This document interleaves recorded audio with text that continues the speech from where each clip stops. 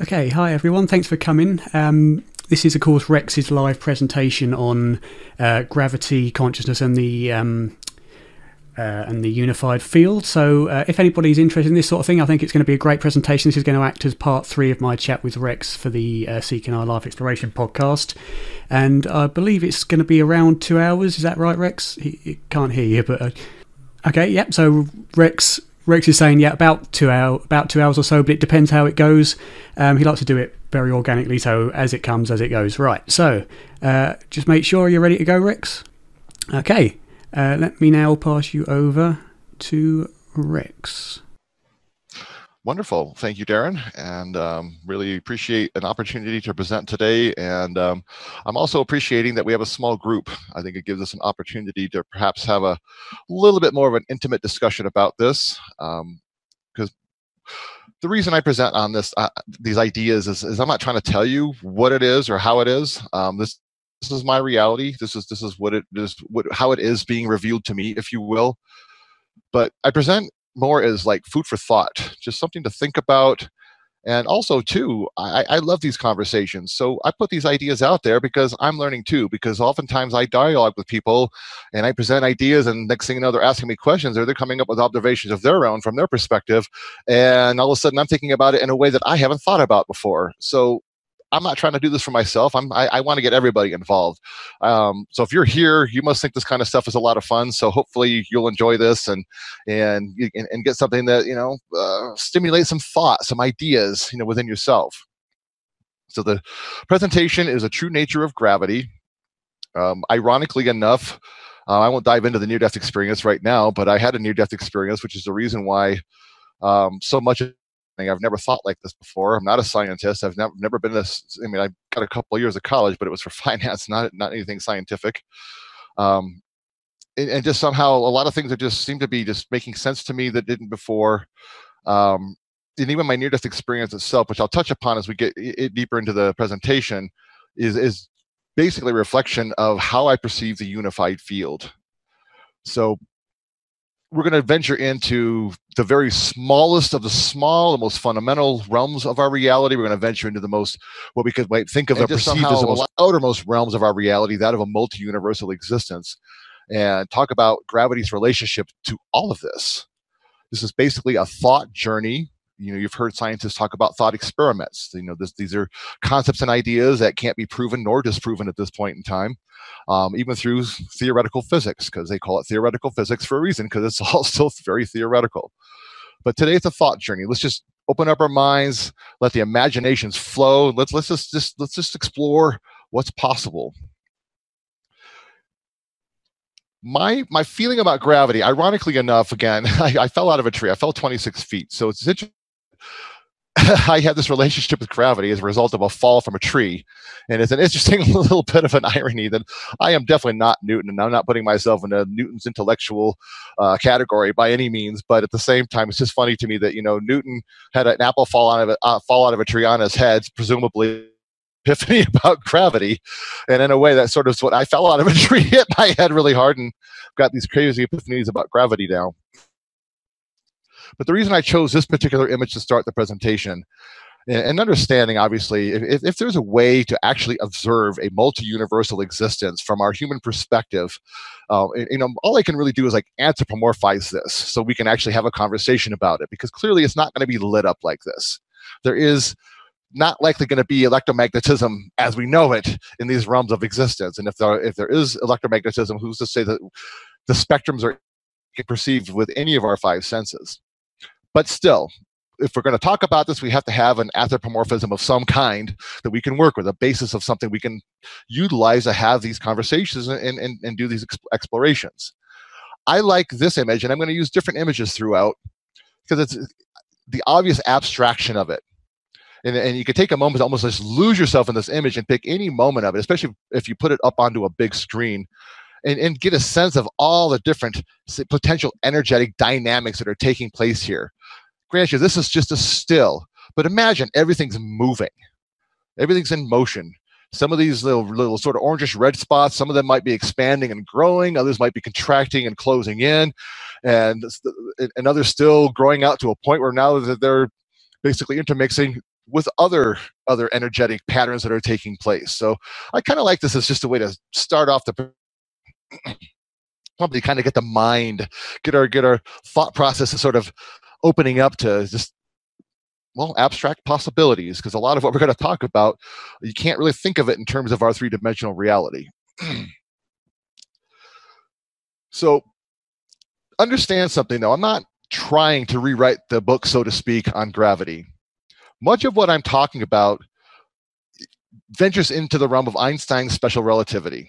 Yes, there's a little bit of general relativity into this, but what I feel like is happening here is I'm in a way expanding on, maybe integrating the quantum reality, the unified realities, multi-universal realities into special relativity, basically.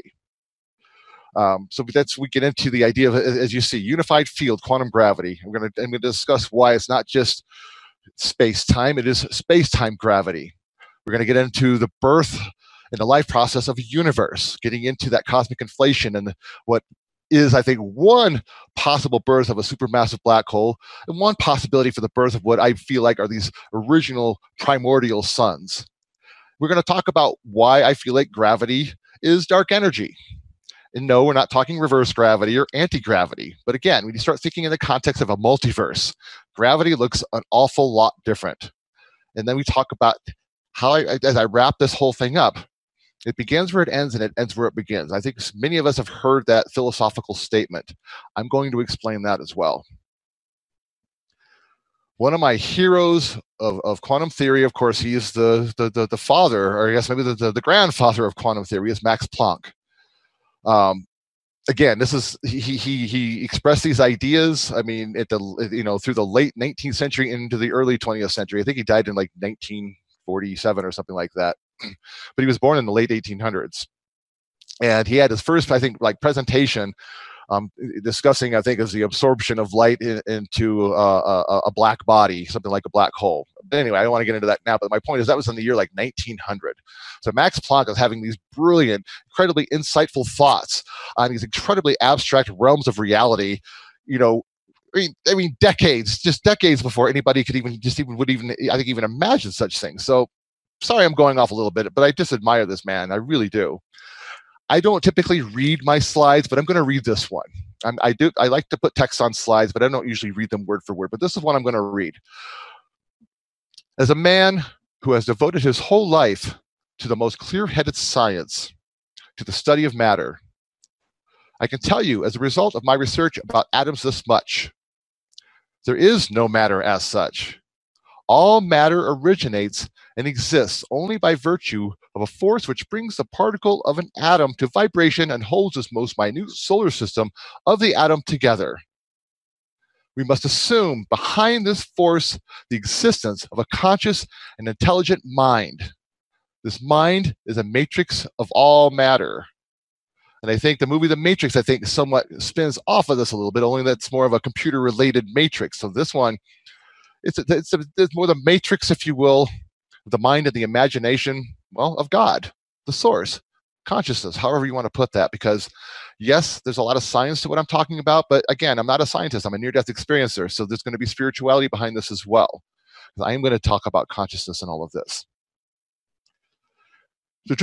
A traditional perspective of an atom looks like this picture here. It's the nucleus in the middle, and you've got the electrons that are basically rotating around it, not unlike that of a solar system.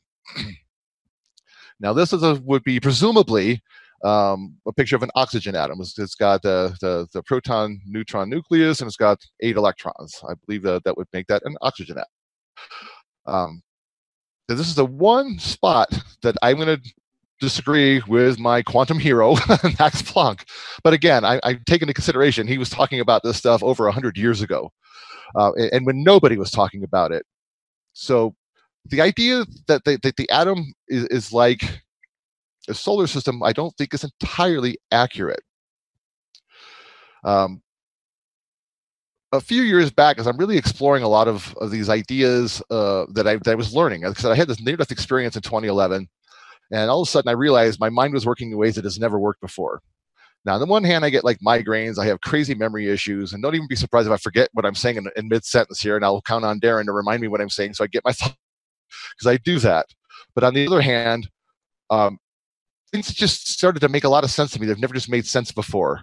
And I went ahead and started doing a lot of research, a lot of studying, because I wanted to try to find ways to explain what I was seeing and envisioning. So I sought a lot of spiritual avenues, and I sought a lot of scientific avenues, primarily that of quantum theory and cosmology.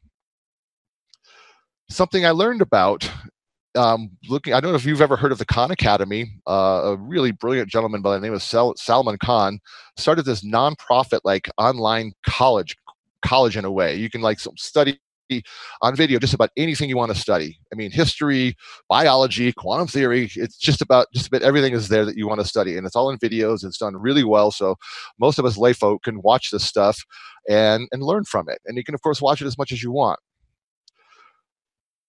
Now, he said some things in there that resonated with me, because I've always thought about gravity interacting on every level. Most people think about gravity interacting strictly on the more three-dimensional, the physical levels of reality. Gravity is believed to be one of the fundamental forces of the universe. The four fundamental forces being the strong and the weak nuclear forces, electromagnetism, and presumably gravity. Gravity doesn't quite work there, and I'll explain that here in just a little bit. But it does work from the quantum levels all the way out to multi-universal existence. Now, I want to take a moment, because it says quantum sparkles. You're reading it right. Quantum sparkles. Get that out of your system. Every time I use that term, I usually get some good laughter out of it, but I'm going to explain this. Now, before I discovered the Khan Academy and Salman Khan that I was just describing to you in the last slide, I remember thinking to myself, I was delving into quantum theory and learning more about atomic structures and learning about how, electrons and quarks and bosons, and learning about what they were and, what the current science says, how they all work. And I know, and I'm a very visionary person, so I'm going in my mind and envisioning all of this, and I keep seeing sparkles. I keep seeing these, like, when I'm going into these quantum realms, I see just these patternistic sparkles. Now, something that Salman Khan said that really resonated as I was trying to think about and perceive the atom itself is, now, if you know what a valence shell actually is, an electron valence shell is basically like a probability of where an electron is going to pop. So if you have studied quantum theory, and I don't want to dive into this too deep, because I definitely don't have time to dive into, because this is definitely a presentation by itself. But quantum theory suggests that electrons pop in and out of existence, and they don't necessarily move in linear or circular fashions.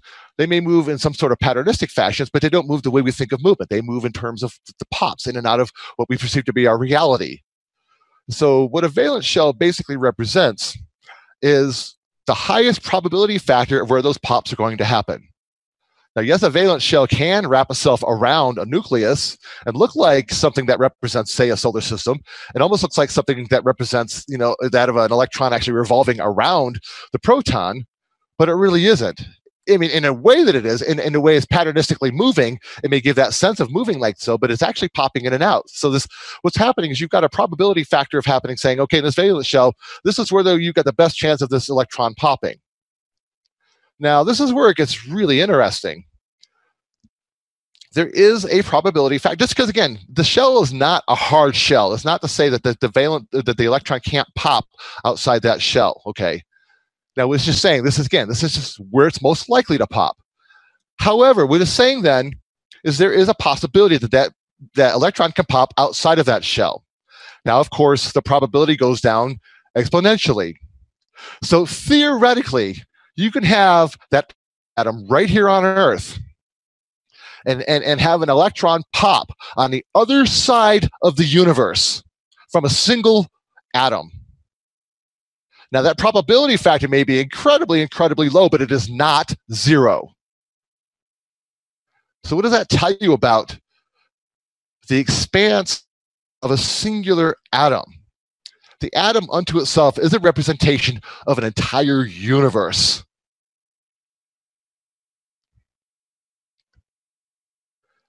There's always these questions of, is the universe holographic? I think arguments could be made that the universe is holographic. It's just, what does that really mean, however? When I start thinking in terms of these quantum sparkles and these quantum pops, as I'm talking about, and the very patternistic nature of these pops, I started to realize to myself, I don't think it's a matter that we have trillions upon trillions of these fundamental particles. I'm thinking we have single particles that have extremely complex, like refractory abilities. And I'm using this in an anthropomorphized sense in the context of electromagnetism, which is just one example, but it's not the only example when it comes to the different kinds of energies, of course. But it's a great one to work with because we can start to envision a little bit. You look at this like a prism right here, but think of a single particle in and unto itself being this infinitely interdimensional, just multifaceted. I mean, almost like a infinitely dimensional diamond in a manner of speaking. Super, super clean diamond with no impurities whatsoever. And think about that in even the way, say, like a projector TV can work. And so you start to think about, wow, all this sort of particle reality, you start thinking in terms of all these different complex reflections. Now they're all intermingling with each other, like these sort of interference patterns of sorts.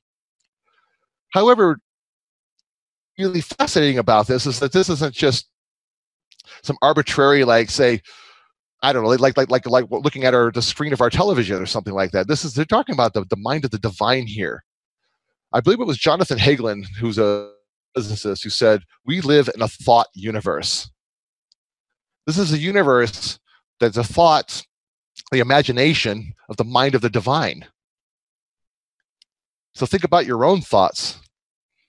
I think there's even a bit of a holographic nature when we think about envisioning and imagining and dreaming within our own minds, fantasizing within our own minds. I think in a very rudimentary way, that's basically what's going on with this divine mind.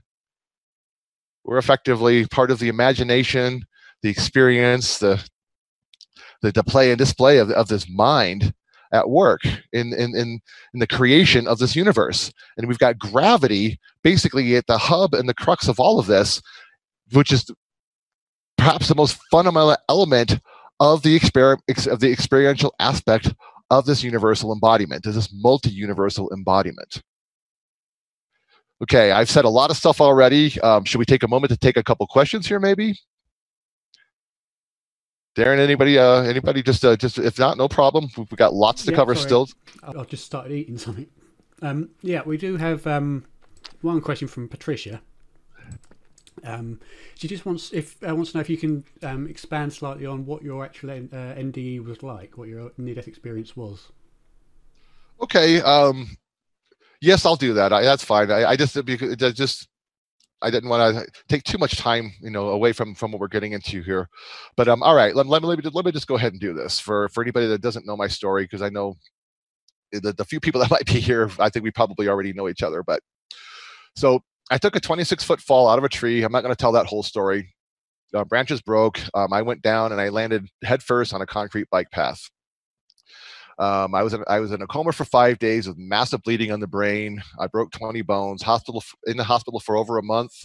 I had close to 2 years of surgeries. I had to relearn how to walk the whole bit. I broke my pelvis in 4 places, 8 ribs, my back, my five discs. I mean, I'm blessed to be alive. I'm blessed to even have the level of quality of life that I even have. And make no mistake, I have my daily challenges. My body hurts and I have a lot of headaches. Yeah, but at the same time, I woke up. But what happened while near death, I don't even know if I should say the term happened, because like a process. What I experienced in that moment was like the purest essence of myself, but not just myself, but just self, the concept of I am. I think the concept of what the name of Darren's podcast, Seeking I, kind of represents, but in the purest sense of the term I, or I am. In a manner of speaking, I was still Rex, I was still me, but I wasn't. I mean, I had a sense of myself, but I wasn't in my body. I was the all of everything all at once for a moment. I was connected to everything, everything from my dead relatives, my mother, to to the ascended masters, as people call them, to angels, to devils and demons, to just everything, from the lightest light to the darkest dark, everything all at once. That's what I was. But yet I was that being, but from the purest essence, which, yes, and it sounds cliche, but it's love. Even through the light, even through all the dark, the essence of it all is love. My experience with this was the feeling of the purest, most fulfilled, just most complete unconditional sense of love and being. I could even begin to even, I can't even explain it. The words I'm even saying don't even do justice to it. But also, I wasn't just love. I wasn't experiencing it. I was love. I wasn't just alive in this moment. I was life in this moment. I was life itself. But also, as we're touching upon today, I was the mind, the imagination of the divine being that gives rise to all of creation and all of the experience itself. So, in what I mean by that, and I'm going to dive again, we're definitely touching upon this is what this basically is about. So, if for a moment I was like, say, the unified field. So when I explain the unified field now, I basically explain this particular aspect of my near-death experience. Because in this moment, I was all space, the expanse of whatever the universe may really be, all time, past, present, and future, all at once. I was all possibility and probability, meaning whatever multiple realities may exist. In other words, whatever different versions of ourselves may be out there, having different forms of to forms of realities and forms of universes so completely abstract we can barely even imagine it, let alone even exist in it. And in the space of just an infinity of dimensional possibilities. That's where I was for a moment. And as that light has been on ever since, and all I'm doing now is that human part of myself is trying to process and understand all this information. It just seems to have just opened up to me. I don't want to say it's even a download. It's like the lights just went on and all of a sudden I'm just seeing all this stuff now. And now it just becomes a matter of me being able to find a way to explain it and share it so we can have this kind of an experience right here. So like I said, when I started this, we can interact about it and talk about it and we can all grow together with it. Because I know I can't do this by myself. And if there's one thing I learned from this near-death experience, and this is coming from a person who's been a loner his whole life. I have no problem being by myself. I have no problem isolating and just walking away from everything at all. I've always been wired that way. But I came back from this near-death experience with the information and what's the word I'm looking for? I guess the epiphany of simply expanding into the experience, expanding into consciousness, reaching out and connecting, because that's the way home. That is the path home. We're not going home by ourselves. We're going home together. So this has become a quest for me to grow outside of myself and do things that are very, very unnatural to my nature, at least has been my whole life. Although the more I do this, the more I find that it is actually completely natural. In fact, if anything, this is getting into another level of my own personal depths to where this is what is natural, because connecting like this, loving, sharing is the most natural thing any of us can do as souls. And so if we have a hope in this world that we're going to shift this and turn this corner and turn this into the kind of world I know most of us dream about in terms of just of that loving, unconditional acceptance for everybody to live freely and peacefully being what they are, I think this is one of the things that's going to help fuel this and help I guess help perpetuate that energy and shift that paradigm and create something that we've been waiting to create and wanting to create for 5,000 years of human civilization now. I mean, we've been repeating patterns for multiple millennia. The only thing that's changed is we've got more technology upon which to destroy and hurt each other. So, but we also have more technology upon which to also heal and learn and grow and expand thought, mind, and consciousness and come together. So that's where I'm at. So, okay, I think I'll leave it at that right now before I go off with some big old diatribe about this, because if anyone that knows me has heard me speak before knows I can do this all day. Okay, thanks, Rex. I think Patricia just added on to that at the end. So from what you say, it seems that love is all there is, who we are, and that we're all connected. The thing is, it's all simple. We complicate this whole experience so much. It really is. Our job, if we have a job here, it's just to love each other. Simple as that. And love is unconditional acceptance. You don't have to like the person to love them. You can dislike the person, don't agree with them, don't like the way they do things. But what I mean by this is that you still love them. And what it suggests is by loving them, first of all, you're not going to hurt them just because you don't like them. Second of all, and more importantly, even if you don't like them, if you have a chance to help them, you're still going to help them because that's a loving thing to do. Sure.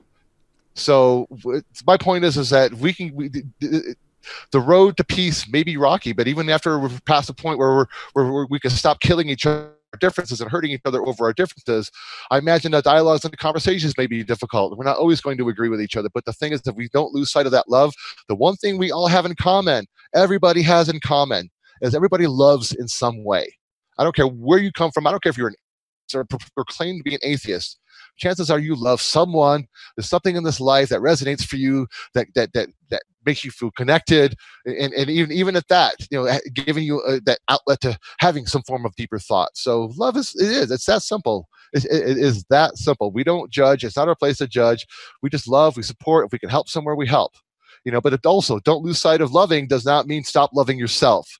I'm not crazy about this idea of self-sacrifice and service at the expense of oneself. We're in this together, which means if you're going to help and serve for others, help and serve for yourself too, because you count just as much as everybody else. And we all need that love just as much as anyone else, okay? We're wired that way. This life, this experience is geared that way. And that's the path we need to walk. So what I'm saying is, if we're all going to go home, we're not going home by ourselves. We're going home together. We're in this together. We're one people, one race, one world, one planet, ultimately one universe.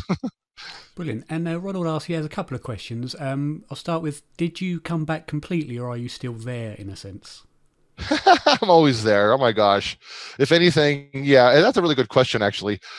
No, if anything, I have a harder time being here than I do being there. And that's partly because I don't have a lot grounding me here. I don't really have family. I don't have kids. I don't have a partner in life at this time. Not to say things won't change at some time, but and I'm not like trying to be like wah wah wah. It's not like that. But at the same time, that does ground a person. That does really bring you into certain moments.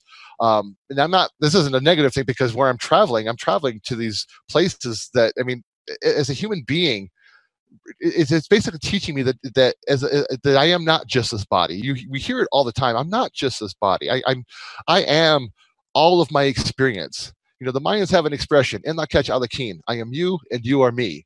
And start to understand what that really means. You understand that you are your entire experience. You are a reflection of every relationship that you have, of every experience that you have, even when you don't understand it. Because I've got things in my life that don't make entire sense to me too, other than I just stick with the notion that, okay, there's a reason that this is being attracted into my life. There's something vibrationally that I need to understand about this, so that I can move this forward and shift it into a place that I feel like is in that deeply loving, positive space where it is evolving and growing. So anyway, I'm kind of going off a little bit. I forgot what I was actually, the point was a point in there somewhere, and I forgot the point no worries. that I was trying to make. I think you answered the question pretty well.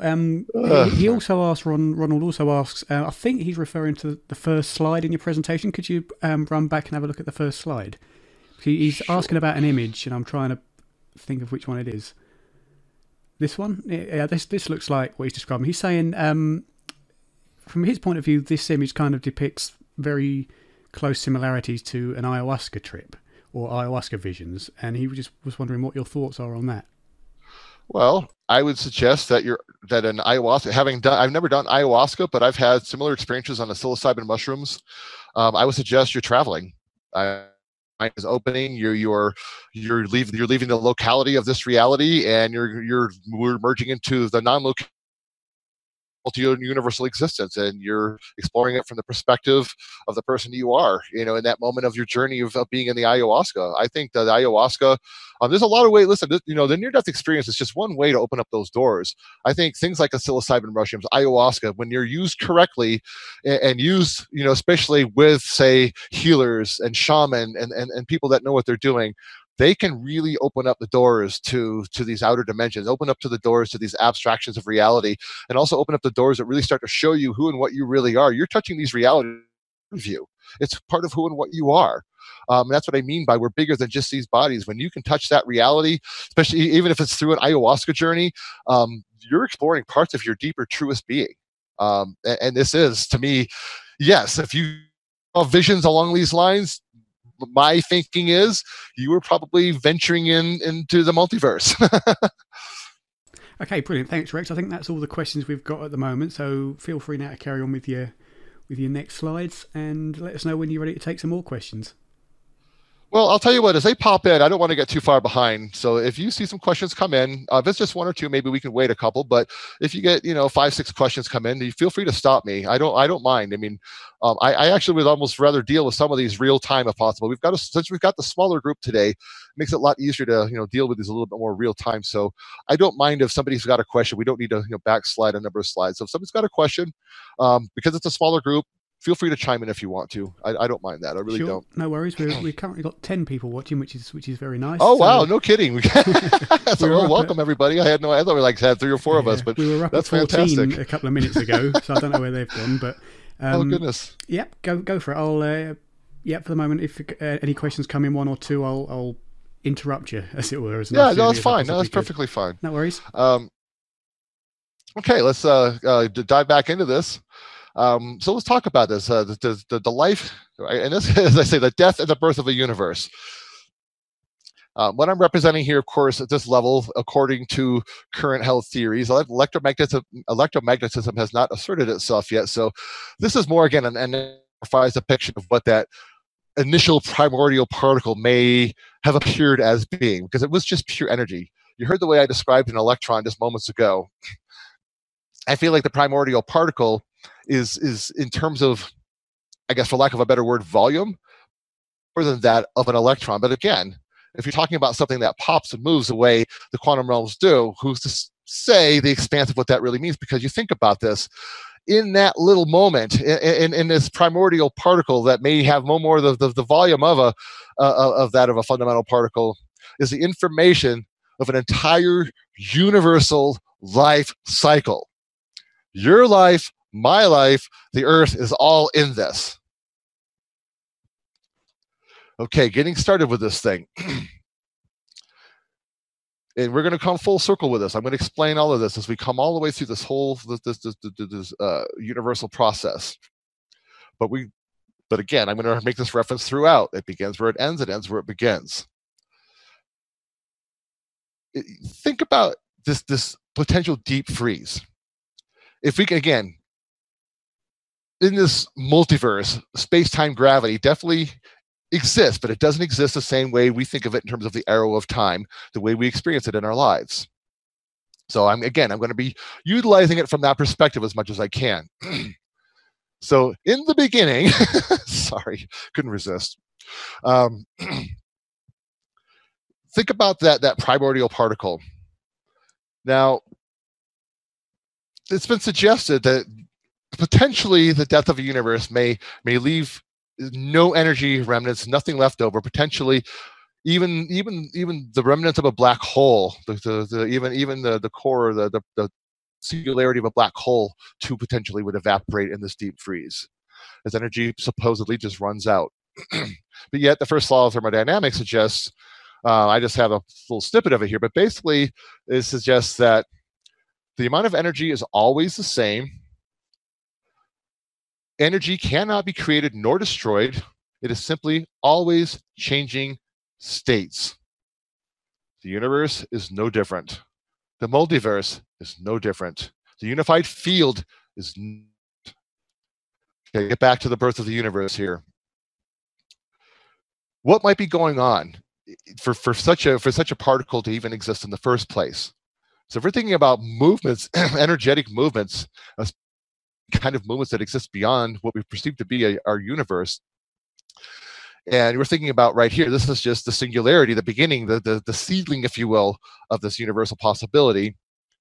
It would stand to reason there are many, many such seedlings. Now think about the burning out of, say, a universe like ours. Thinking about the amount of energy that must go into even the smallest of black holes, let alone what are considered to be these supermassive black holes that exist at the center of galaxies, generally speaking.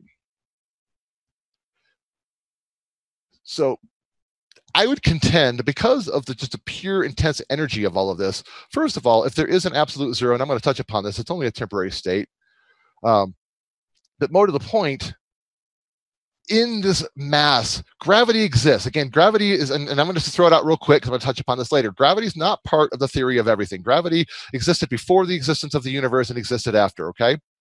So gravity is already working right now, meaning that these little singularities are in motion. And gravity doing what it does brings these singularities together. And much like when black holes consume black holes, suns collide with suns, if you will, or say more, or two neutron stars colliding with neutron stars, maybe a better example. Got a question, Rex, from Patricia. Just if you don't mind, Sure. your opinion on parallel universes. Do they exist? Yes, and I'll get into that. Let's be patient. I'm going to get into that. Yes, they do. They most definitely do. But let me just go through this universal life cycle. I'm going to, the last part of this presentation is where I'm going to delve into the multiverse, and so I did that part of it. We'll get into that and discover it in some detail. So all I can say is just be patient for now. So basically, where was I at? Way. Be patient in a nice way. Well, of course, yes, always. Anyways, where was I at? Yes, okay. So it's basically, eventually, you've got so many of these. You've got immense gravity that's just doing this feeling, a sense of just like pulling down and just crushing down on everything. Especially, you've got something that's got the mass of the information of an entire universe. So that's basically the kind of interactions taking place right here. Ultimately, you've got so many of these seedlings, I think, start to merge and crash together. Eventually, something huge has to happen. Eventually, the reason a primordial particle reaches that point of excitation is because so much of this starts to crash and smash that even though the volume, if anything, ironically, the volume is probably, if anything, shrinking while the mass is increasing. And ultimately, the potential reality starts to merge itself as it starts to come out in terms of this initial cosmic inflation. I don't want to try to go through this too fast. Feel free to just read through this real quickly as we lead to what's basically the supercharged particles eventually work against the force of gravity, and you get this first initial cosmic inflation. Essentially, to me, the cosmic inflation is not so much like an explosion as much as it's more of like the lights coming on all at once. Now, sometimes people talk about this inflation being like an explosion. Of course, there was nothing that we can, in terms of what we know about physics, that could have exploded at that point. There were no lights that were on at that point. So I use that again as strictly as an anthropomorphism. So essentially, the universe, the early first phase of the universe was just simply, it was almost like it came out of the womb, I think is the best analogy that I can use. Like I say in this, in one of the statements here, it's almost like it's a black hole in reverse. It's like on the one hand, black hole pulling in all this information, and you've got something like this cosmic inflation, which basically takes the singularity and just kicks it into just like a reverse mode and just forces it all out at once. Now, initial cosmic inflation. Now, this is kind of where it starts to get the abstractions begin, because plasma, I think, is a lot more to plasma what people think. Now, in the initial cosmic inflation, if you know a little bit about the early universe, is believed to be made up of purely plasma. It was made up of this very ultra dense, basically plasma soup, and as a result of that, the universe since then that has grown basically has like a plasma, infusion to it. Everything in the universe is plasma. Now, what's interesting about plasma is we have plasma TVs, we have plasma in our lives all over the place. We have fiber optics and things like that run through this kind of energy.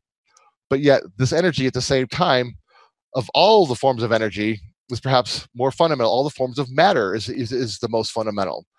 The thing I find fascinating about plasma is that it can be more solid than any solid form of matter.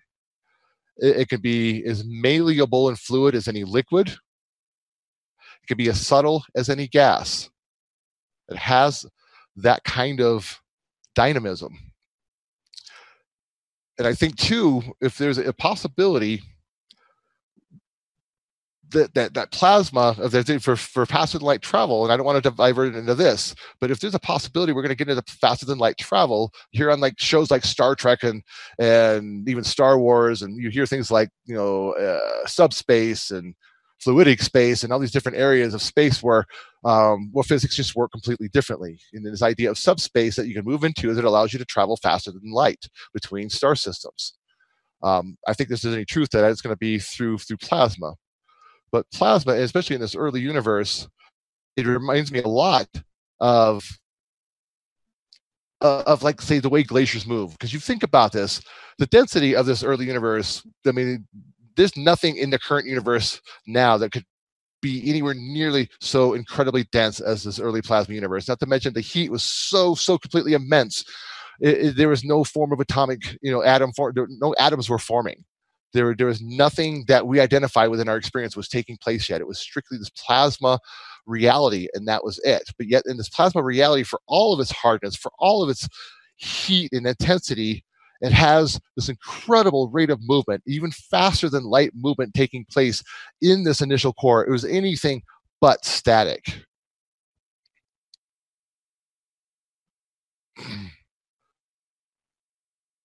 Talked about a little about that plasma space.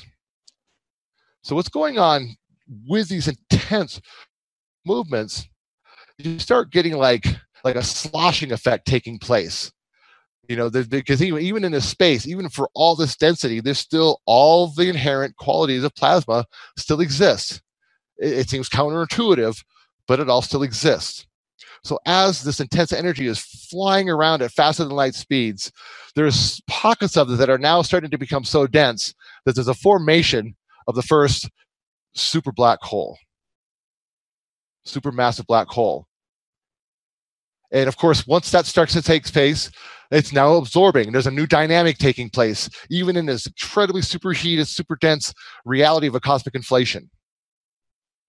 And with this, of course, you start to get into other formation. And now, this right here is another like 2+ hour presentation in terms of all the things that are going on and how this process is actually working, going from the point of the initial primordial seed to the point of cosmic inflation. And now that we're getting to the point where we start to have the earliest remnants of what starts to resemble the universe we are now experiencing.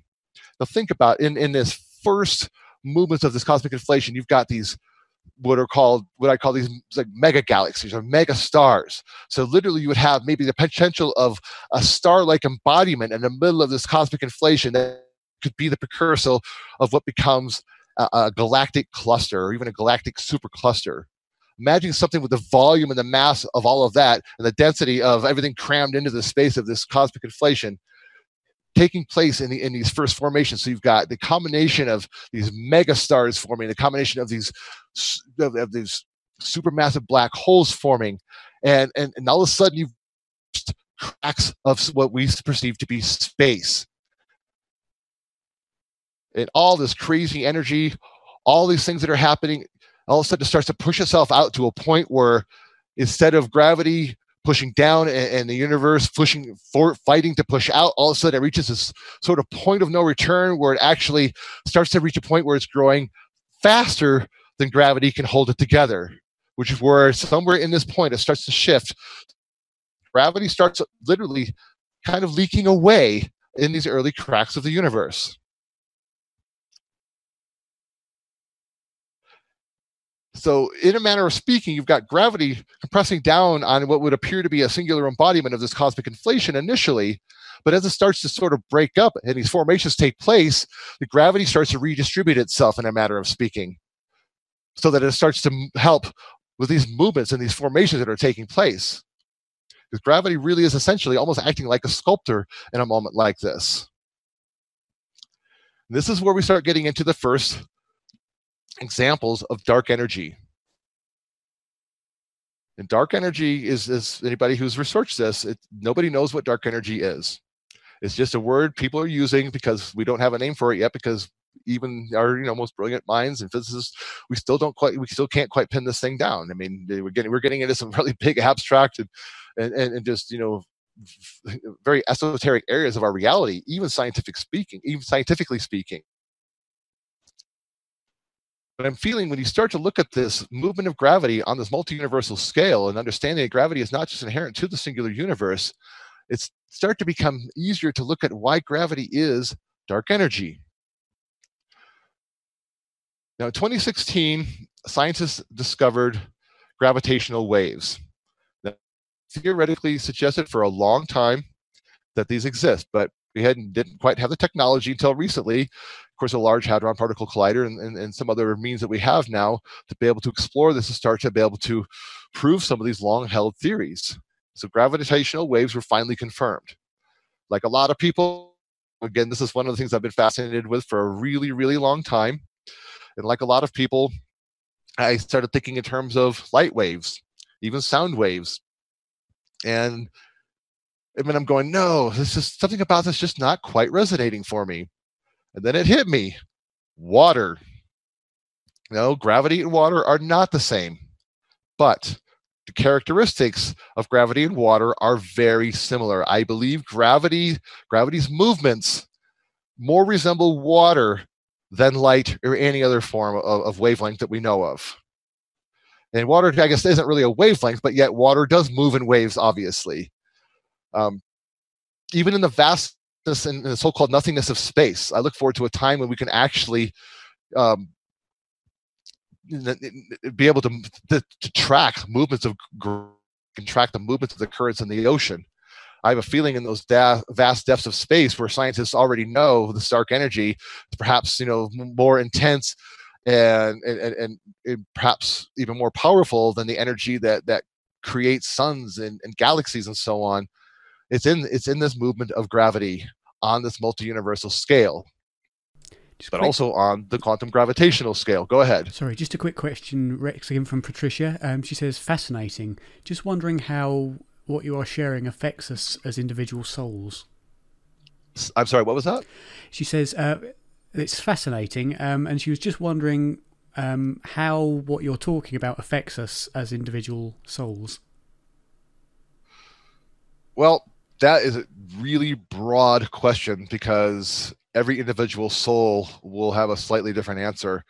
And again, that's all stuff I'm going to get into in the latter part of this when I start to explore the more esoteric aspects of gravity, gravity's relationship to consciousness itself, gravity's relationship to the divine, and then of course getting into that gravity's relationship to all those subatomic particle levels of our reality that I'm also talking about. When you think of it in terms of being connected to the mind, God, to me, there is but one soul. It is the soul of God, and it's that soul of God that is having an infinity of experiences, to an infinity of soul paths, soul journeys, and incarnations, like the human incarnation, like we're having here. So I'm not quite sure if you're quite as expansive of an answer or something more personalized, but that's definitely a great question, and one that also could require having a nice couple of hour discussion on that, because on the broad base, looking at it from the macro perspective versus looking at it from the individual perspective, the answers are going to look a little bit different. But ultimately, the gravity comes right out of the soul of God. Gravity is I'm going to say this later. It basically is like the hand of God sculpting this reality. The mind projects its thoughts, and not terribly unlike how we manifest in our physical reality here. The mind projects, it envisions, it has intention, and through that it manifests the reality. And as a soul, it's manifesting realities to help it to learn, grow, and understand. Even the divine, even in the moment by moment reality, as we're doing, it's growing and learning and understanding as we do. And not till the divine does what we also have the capacity to do, to step back and look at this as a whole, look at this from the pure non-locality superposition perspective, does the divine become all-knowing and all experiential. But then again, that's at the core and the heart and soul, the heart of what we are. Because again, what I discovered as an near-death experiencer when I was in that soul was that my soul, your soul, the soul is the soul of God. But again, I'm gonna definitely be touching on that a little bit more specifically as we get later into this presentation, because what I'm basically doing is I'm expressing the idea of it begins where it ends and it ends where it begins on many different contexts, meaning where I began this presentation is where also I'm going to end this presentation. So as I go through this universal lifestyle, eventually I'm going to graduate this to the multiverse, and I'm going to graduate this to consciousness. And basically, I'm going to reiterate a lot of what I just said, and then perhaps elaborate a little bit more on it. And once we get there, Patricia, I imagine we might have a couple more questions. And of course, anybody who's got questions, please chime in. And if you have an observation or an idea, also please chime in. Again, one of the reasons I love doing this is because sometimes people will say something that I hadn't considered before, and I'm like, yeah, there's another epiphany. Great, thank you. So. Great. Yep. Good point there as well. So we certainly, as well as questions, any ideas that you have on Rex's position or any criticism even, as long as it's friendly and respectful, would be appreciated. Another question from Ronald, quite a long one. He says, I noticed that you are using current scientific terms to explain your perspective. I can imagine our scientific understanding of what's going on is hardly better than in medieval times. Are we close to the truth? Have we hardly scratched the surface? Where are we right now in terms of scientific understanding? The thing is this. I think, yes, I think quantum theory and cosmology in particular have definitely taken big steps in that direction. But let me just be clear about something. These scientific modalities are not expressing anything that hasn't been expressed on Earth through the Kabbalah, through the Bhagavad Gita, through Native American philosophies, through so many ancient, so many of the ancient knowledge, the ancient wisdom. This information has been here for as long as we've been here, and I think it's just a matter of there's a lot of different ways to wake up to it. And one of the reasons, I use a lot of these scientific expressions, is it helps me, but partly too, because I'd like to some point, the thing is about me, I can actually do this entire presentation using, instead of say the conservation of information in quantum theory, I could use the Akashic records, which is the same thing to me. The Akasha, the idea of the conservation of information, even the unified field, because it basically is saying the same basic thing. The Akasha is essentially the unified field because it is all the information of all of the experience of all of space-time, all right there in this field. A lot of us want to perceive it as just a linear thing in terms of the Akashic records, which is everything that's in the past. But I suggest that the Akashic records are basically every single possibility and probability of our reality that are in those records. So meaning that anything you want to know, anything you need to see is right there, past, present, or future. But yeah, in terms of getting back to the question, I think that in a lot of ways, there's a lot of scientists that are really stuck, that are not practicing good science. There are scientists as a near-death experiencer. There are scientists whose goal is to debunk the near-death experience. Now, if your goal is to specifically debunk something, you're not going into it objectively, first of all. That is not objective science. Now, science, I think, is going to learn a lot about the near-death experience, and there's certain things about scientists that are explaining elements of the near-death experience, but it can't explain all of it. But when it finally does, it's like quantum theory, just like with cosmology, astrophysics, all those more theoretical realms of science. As we get there and make these discoveries, we're going to realize what we think things are right now and what they are completely different. And that's when I know the progress is really going to be made, is when we have more of these scientists, because we've got a few. Amit Goswami, we have Jonathan Hagelin, Nassim Haramein, and others that are some of the most brilliant minds in our world that are coming around and starting to suggest that,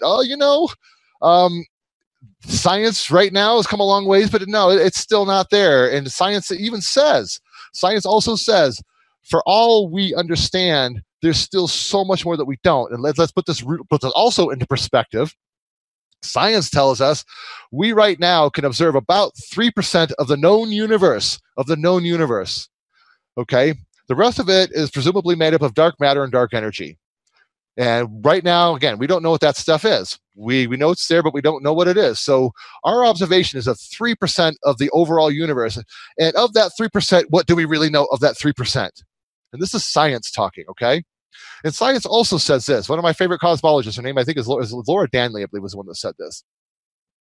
She commented that if one part in a quintillion, I believe the number was 1 with 18 zeros, really astronomical number. If one part in a quintillion is not doing its part, meaning if it's not vibrating in a resonant fashion with everything else, all of creation as we know it collapses. It becomes something completely different. So yeah, I think science is taking in that direction, but even science, anybody who's a true scientist who's really I think, open-minded and doing this truly objectively knows that, yeah, I mean, we're getting there, we're making progress, but it still has a really, really long ways to go.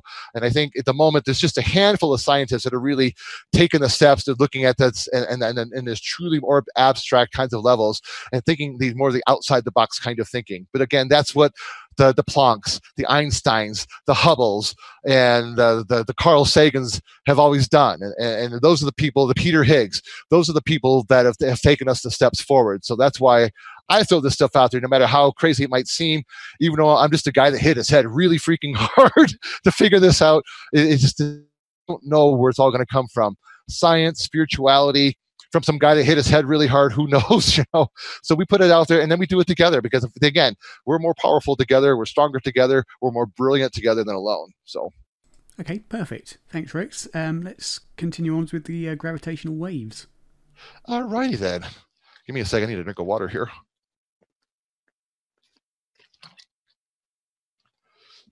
Okay, Darren, if you would prepare the next. Actually, hold on. Before I do that, I want to talk real quick about the idea of gravitational eddies and whirlpools. Because the question comes in, and I've had this question. It's like, well, you know, if dark energy, if it is gravity, is pulling the universe apart, then how is it that galactic embodiments, galactic cluster embodiments, how is it the solar system, how is it that gravity still works in such a way on those levels that these formations can still take place?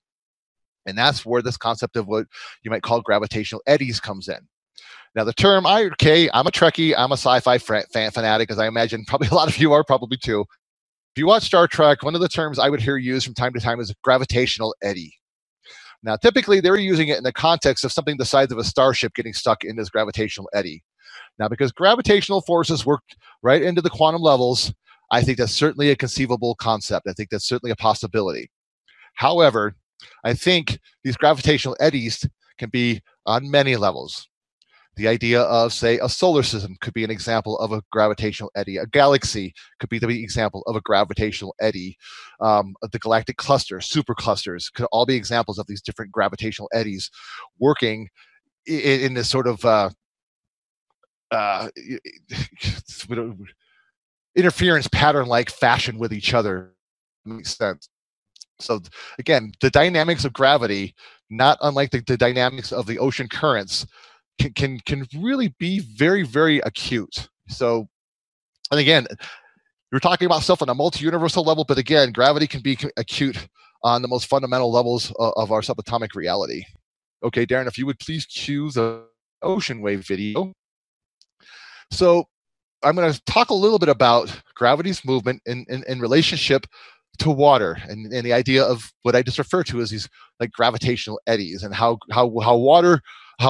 gravity can be moving in while at the same time it can be moving out. Let me know when you've got that cued, pretty please, Darren. Okay, great. So if I may quote another one of my favorite people in the world, or he's passed, but it's Bruce Lee. Water can crash, water can flow. Be water, my friend. Sorry, I had to do it. I'm a martial artist. I had to do it. Now, when you're watching crashing on a beach, now, of course, you can look out over the surface of the water, looking at the waves. It's obvious. You've got the main waves that are moving into shore, right? Now, as you're looking at those waves, you can see in the waves, there's ripples in the waves. So it's kind of like there's waves in the waves, correct? And we're still looking just at the surface of the ocean here. As you're watching these waves, some of these waves, they curl over the top of each other. And, other of these waves, they're like almost like they're moving under each other. You can actually see waves like moving on waves, okay? The dynamism, just even watching the surface of the ocean is incredible. Now think of moving like this. Now, as you're sitting at on the beach, looking at this, just observing this activity taking place in front of you. Now, as the waves actually hit the beach itself, you watch the water rush up the beach and rush back down the beach, right? Now, anybody that's swam in the ocean knows that even with shallow water, even in 6 inches of water, you can have what's called the undertow, which basically is you've got 1 layer of water, meaning say the wave crashing onto the beach. Now you've got this layer of water moving up the beach. Now the previous wave has got this layer of water is now moving down the beach as this layer is moving up the beach. You see what I'm saying here? So now the thing is if you're out in the water, even a couple feet in the water, especially if they're bigger waves, that little bit of water that's moving back out can grab you and just pull you right out of the ocean. I've had it happen before. I'm from Michigan originally, but I'm a water person and I love the ocean. Times I've been on the ocean, I love to go out and swim.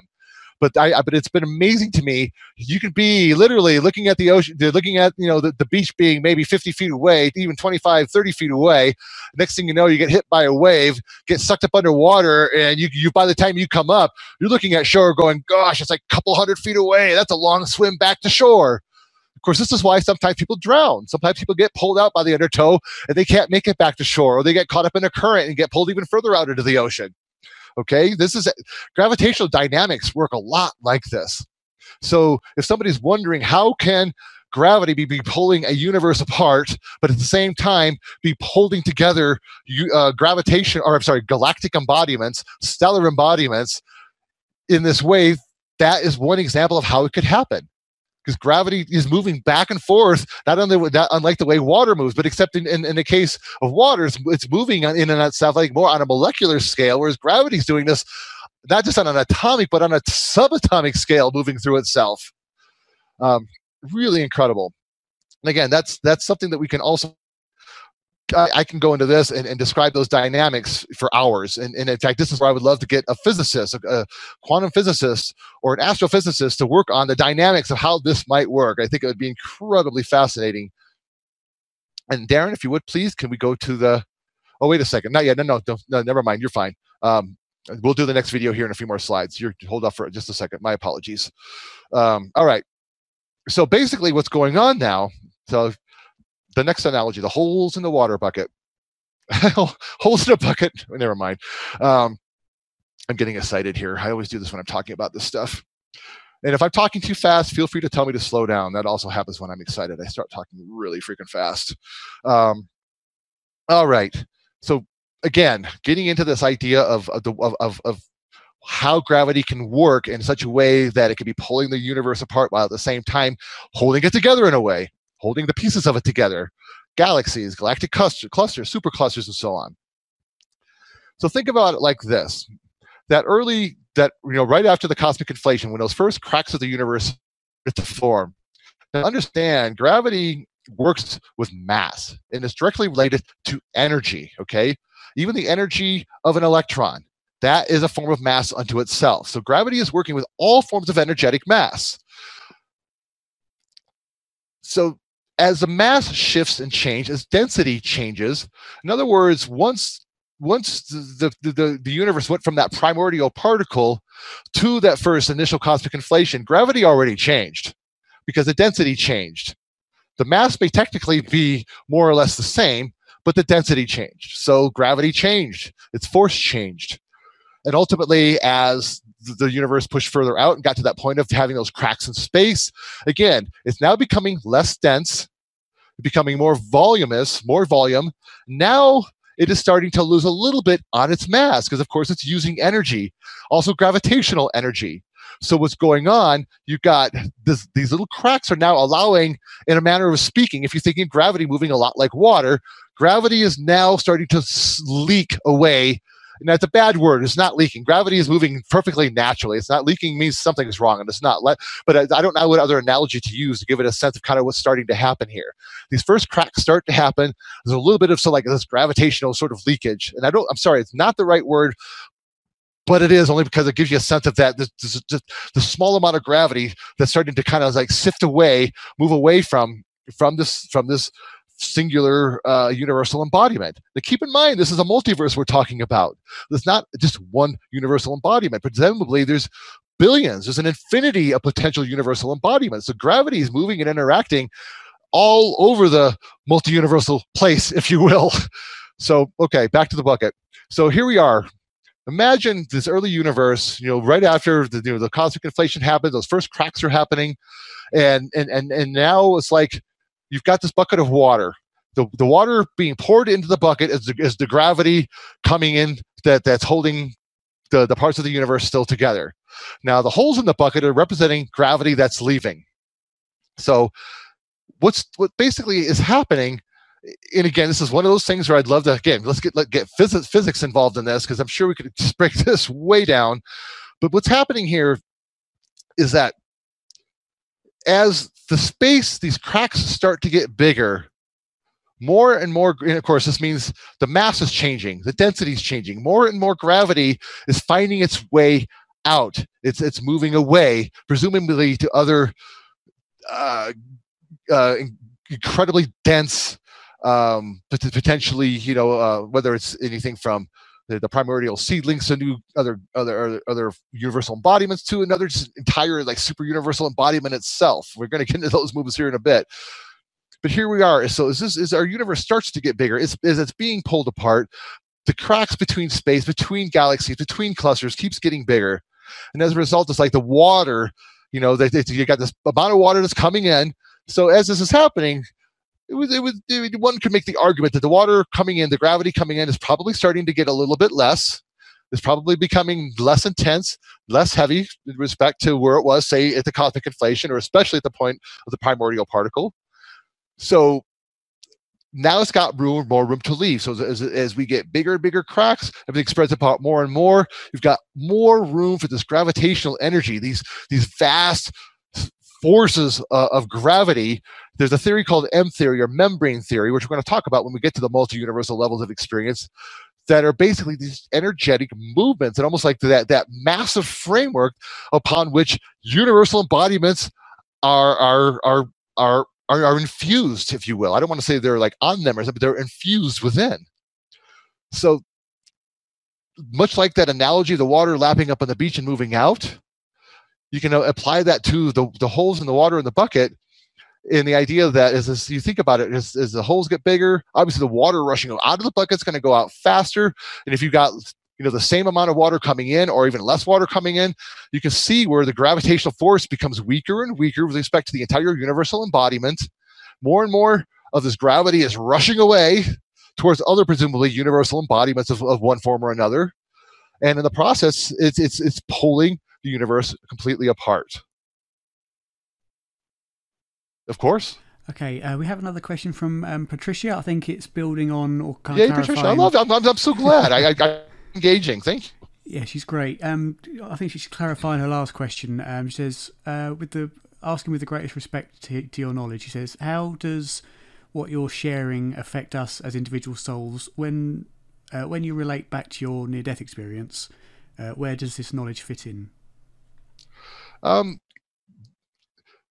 Okay, let me do me on questions, on those questions.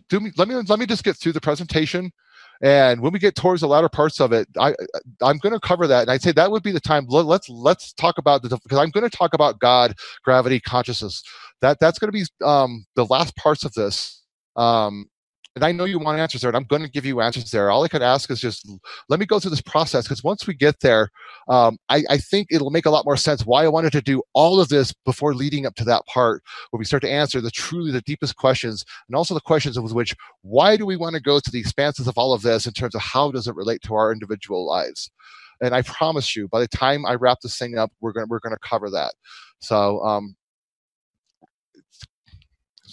I just, because the thing is, I'm super OCD, and since I hit my head, I have a bad habit of like forgetting where I'm at really easily. So if you have a question about where I'm at right now, can cover that. If you have a question of applying like the soul experience, let's wait till we're later towards the end of this thing, because I promise you we're going to get into all of that, and I'm happy to take as much time as we need to talk about what you want to talk about on that realm. So let's see, where was I at again? Speaking of which, I'm serious. If you ever get into an argument with me and you just want to distract the argument, you totally can with me. You'll just totally get me right off my thought. I swear, like the easiest person to just completely distract. The last thing we were on about the bucket, the water. Oh right, we're on. Okay, yes, we're on the universe as we see it today. So yeah, so as you see, we've got scientists that obviously there's a lot of evidence talking about the expanding universe and how it's, and also too, This answers the other very difficult to answer question of, not only is the universe expanding, but why is the rate of the expansion increasing instead of decreasing? What I'm describing here, the holes in the water, the bucket the analogy, the wave analogy, basically explains why not only is the universe expanding, but it's expanding at an ever increasing rate. Because as the space gets greater and greater between these points of matter, you've got just that more freedom of the movement of gravity to just continue to work, on this scale of the multi-universe. It's perhaps giving birth to something new, and at the same time, perhaps in a cycle of our universe as it's continuing to age, perhaps preparing it for its ultimate death. But then again, there's a lot of possibilities may happen there as well. The most popular, probably, theories on our universal end, as we know it, is theories called the Big Rip and the Deep Freeze. Basically, what that's suggesting is that at some point, all the energy of all the stars and all the galaxies throughout the course of the entire universe as we know it is going to run its course. All that energy is going to stop. All the light is going to stop. Essentially, literally speaking, the lights will go out. It's what's being suggested. Now, I would go so far as to say, sure, I can see that. If what I'm suggesting is true, if gravity is pulling the universe apart, of course, especially electromagnetism and these strong and weak nuclear forces working the way they work, yes, they're going to run their course. But to suggest they're just going to run their course and run into a freeze of pure non-existence is just not. It's not applicable. It goes back to what I was talking about when we discussed the initial creation, the formation of our own universe. You've got so many of these, just never mind the other possible energies that are out there that I don't even know about, I haven't even explored yet. But just the concept of the of supermassive black hole singularities just unto themselves, just smashing into each other, giving the potential birth of a universe unto itself, lets you know the possibility that this thing could be going on all the time over an infinity of universal possibilities. So diving into now, we're getting into, I think, what's maybe some of the folks here are going to consider maybe the more fun stuff. And I mentioned earlier, one of my favorite quotes is from Jonathan Hagelin, and he said that we live in a thought universe. Everything is this whole particle reality really is a reflection of this divine mind experiencing itself as we also experience within this divine mind and experience.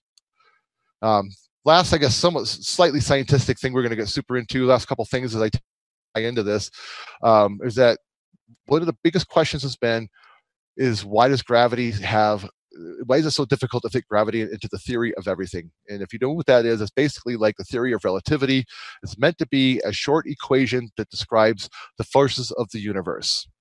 And scientists can get three of the known forces, the electromagnetic force, the strong and weak nuclear forces. They seem to work with the physics, but they can't seem to get gravity to work. It's like almost like gravity is like it doesn't work at all. So I'm suggesting it doesn't belong there because gravity is not just a fundamental force of our singular universal embodiment, but a fundamental force of an entire multiverse. And all this thing is constantly doing is it's changing shapes, it's changing forms, changing energetic states, even when we die from this life. Something I've learned, it's a changing of states. It's an interesting thing that I don't know if those that explore the first law of thermodynamics really realizes how powerful that statement really is, because it applies to the soul journey as well. We are beings of pure consciousness. We're beings of pure love and light, having an experience of many different shades of light and dark. And when we pass, it's a vibrational shifting is what's taking place. And what that means to the individual can mean a lot of things, because there is no one cookie cutter answer for every single soul when they pass over, other than that it is a changing of energies and is shifting into a space of incredible dynamism. And I do have a presentation for that. So maybe Darren, for the folks that are here, I do have a presentation that explains all the deep esoterics of the near-death experience itself, as you know. So maybe we could do that possibly next. Then I can even modify it to be maybe more of a follow-up to what we're doing here. Now, the concept of it begins where it ends, it ends where it begins. It's all about the soul. It is all about the soul journey. The soul, this divine soul, divine being, the source. It is truly the foundation of it all. In a manner of speaking, something I learned from a near-death experience, and this might sound kind of crazy because this is where it gets almost a little confusing, and you've got to really give the human brain, the ego part of it a rest, and just say, okay, let's just forego anything I think is reality and just think about outside the box. And this is where you just go into the realm of imagination and think to yourself that it maybe doesn't make sense to my fundamental reality, but let's explore, like, what if. So on the one hand, you've got this incredible, vast, dynamic, all-knowing soul, because when you think of it in terms of, say, the unified field itself, the field of consciousness itself, the field of life itself, everything is existing there all at once. And in that moment, this divine being has all that information. In a manner of speaking, it's funny. I'm just a human being, but I can relate to that because I feel like I've got that same information available to me. However, what I'm finding as a human being in my experience is I still have to process and understand this information. It's not like I don't still have to learn it. You know what I mean? It's there. I have it. All I have to do is I take a look at it, I can explore it, and I can draw from that information. But then it also takes time to process it, learn it, and then even figure out how do I apply it to my day-to-day life and my day-to-day experience, and what does it really mean to this existence?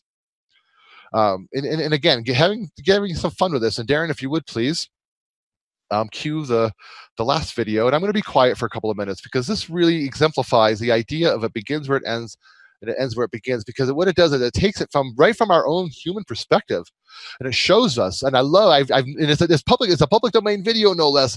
And I love, and I want to say it now because I'd rather just be quiet, let you just take this in while you're watching it. But you're going to go, and I think it's in Angkor Wat in Cambodia, is where it's like a zoom to a woman that's standing in a ruin right there. And it goes right into her eye and into her mind and into her thoughts. And it takes it right into not only to the idea of molecules, atoms, subatomic reality, but into a unified reality. Then it breaks out into all kinds of these really crazy abstract images, which to me is a multi-universal reality. And you come out at the other end of this multi-universal reality, closing in on our universe, closing in on our galaxy, solar system, and right back to her, into her face and into her eyes again. Anyways, you got to play this thing. But this is you. This is me. This is our soul. This is you and me as this entire multiverse as the divine itself. Okay, go ahead. Cue it, Darren, if you would, please.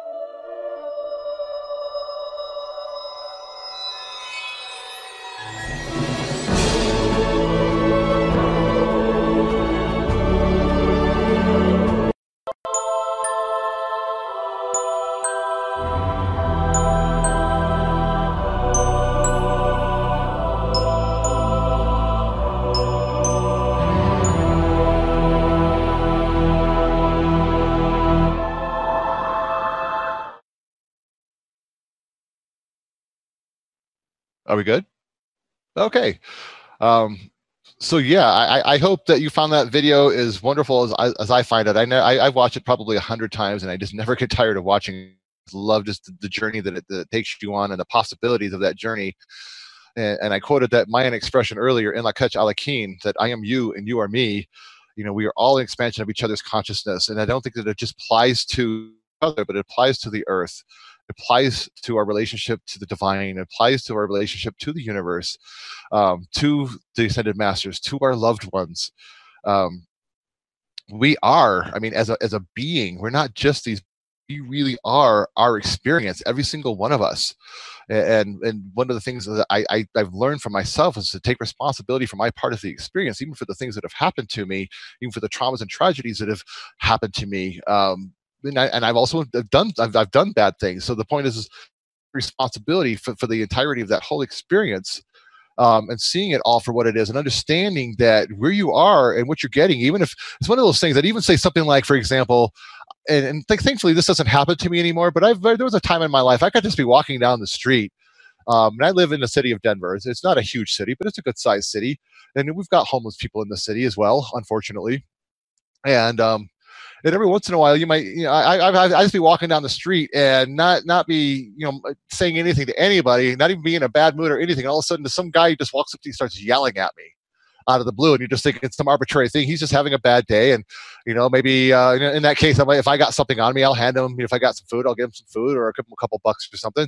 But even in lieu of that, believe it or not, because you want to see something get diffused real quick, just show some love. It'll diffuse anything real fast most of the time, depending on what's going on. Anyway, I don't want to get into that right now. But the point is this. It's one of those things that I now realize, if something like that happens, even as seemingly arbitrary as that may be, and you wanted to say to yourself, no, it's no big deal. It's just one of those things. It just happens in a day. No, it really isn't. If there's one thing I've learned, is there's really nothing arbitrary about the experience, even the little things that seem like they are, especially if you're seeing them in a patternistic fashion. They're happening over and over again in a similar way over and over again. You are expressing yourself as your divine being, as your soul, not just as a human being in this life, but you're experiencing as a soul. And as a soul, your experience is everything that you're connected to, everything you experience, everything you can imagine that's part of it is you. It's all a reflection of you, who you are, and where you are in your experience.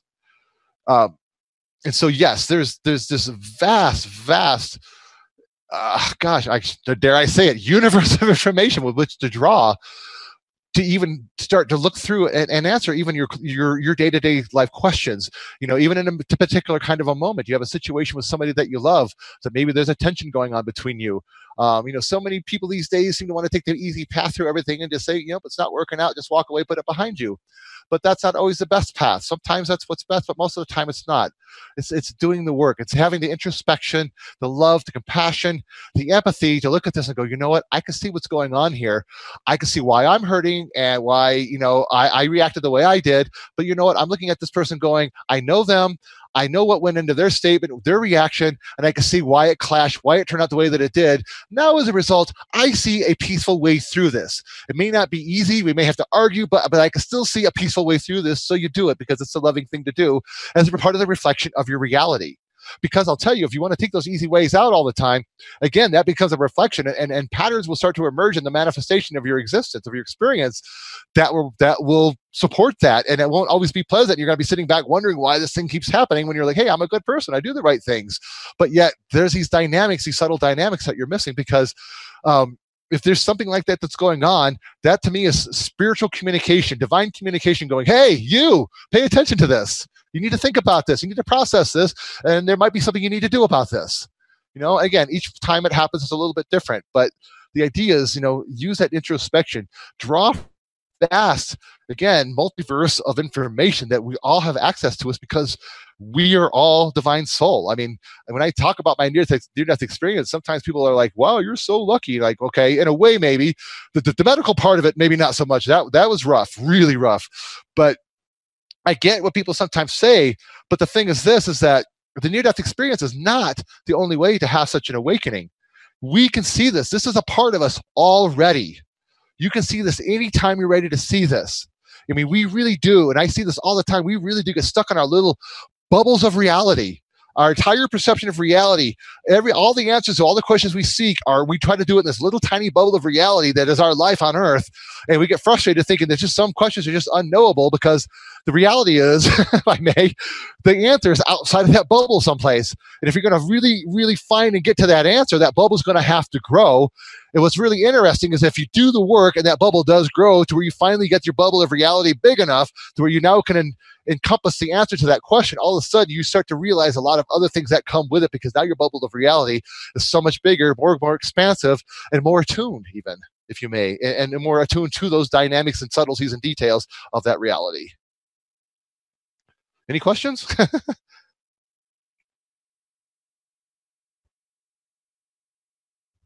All right.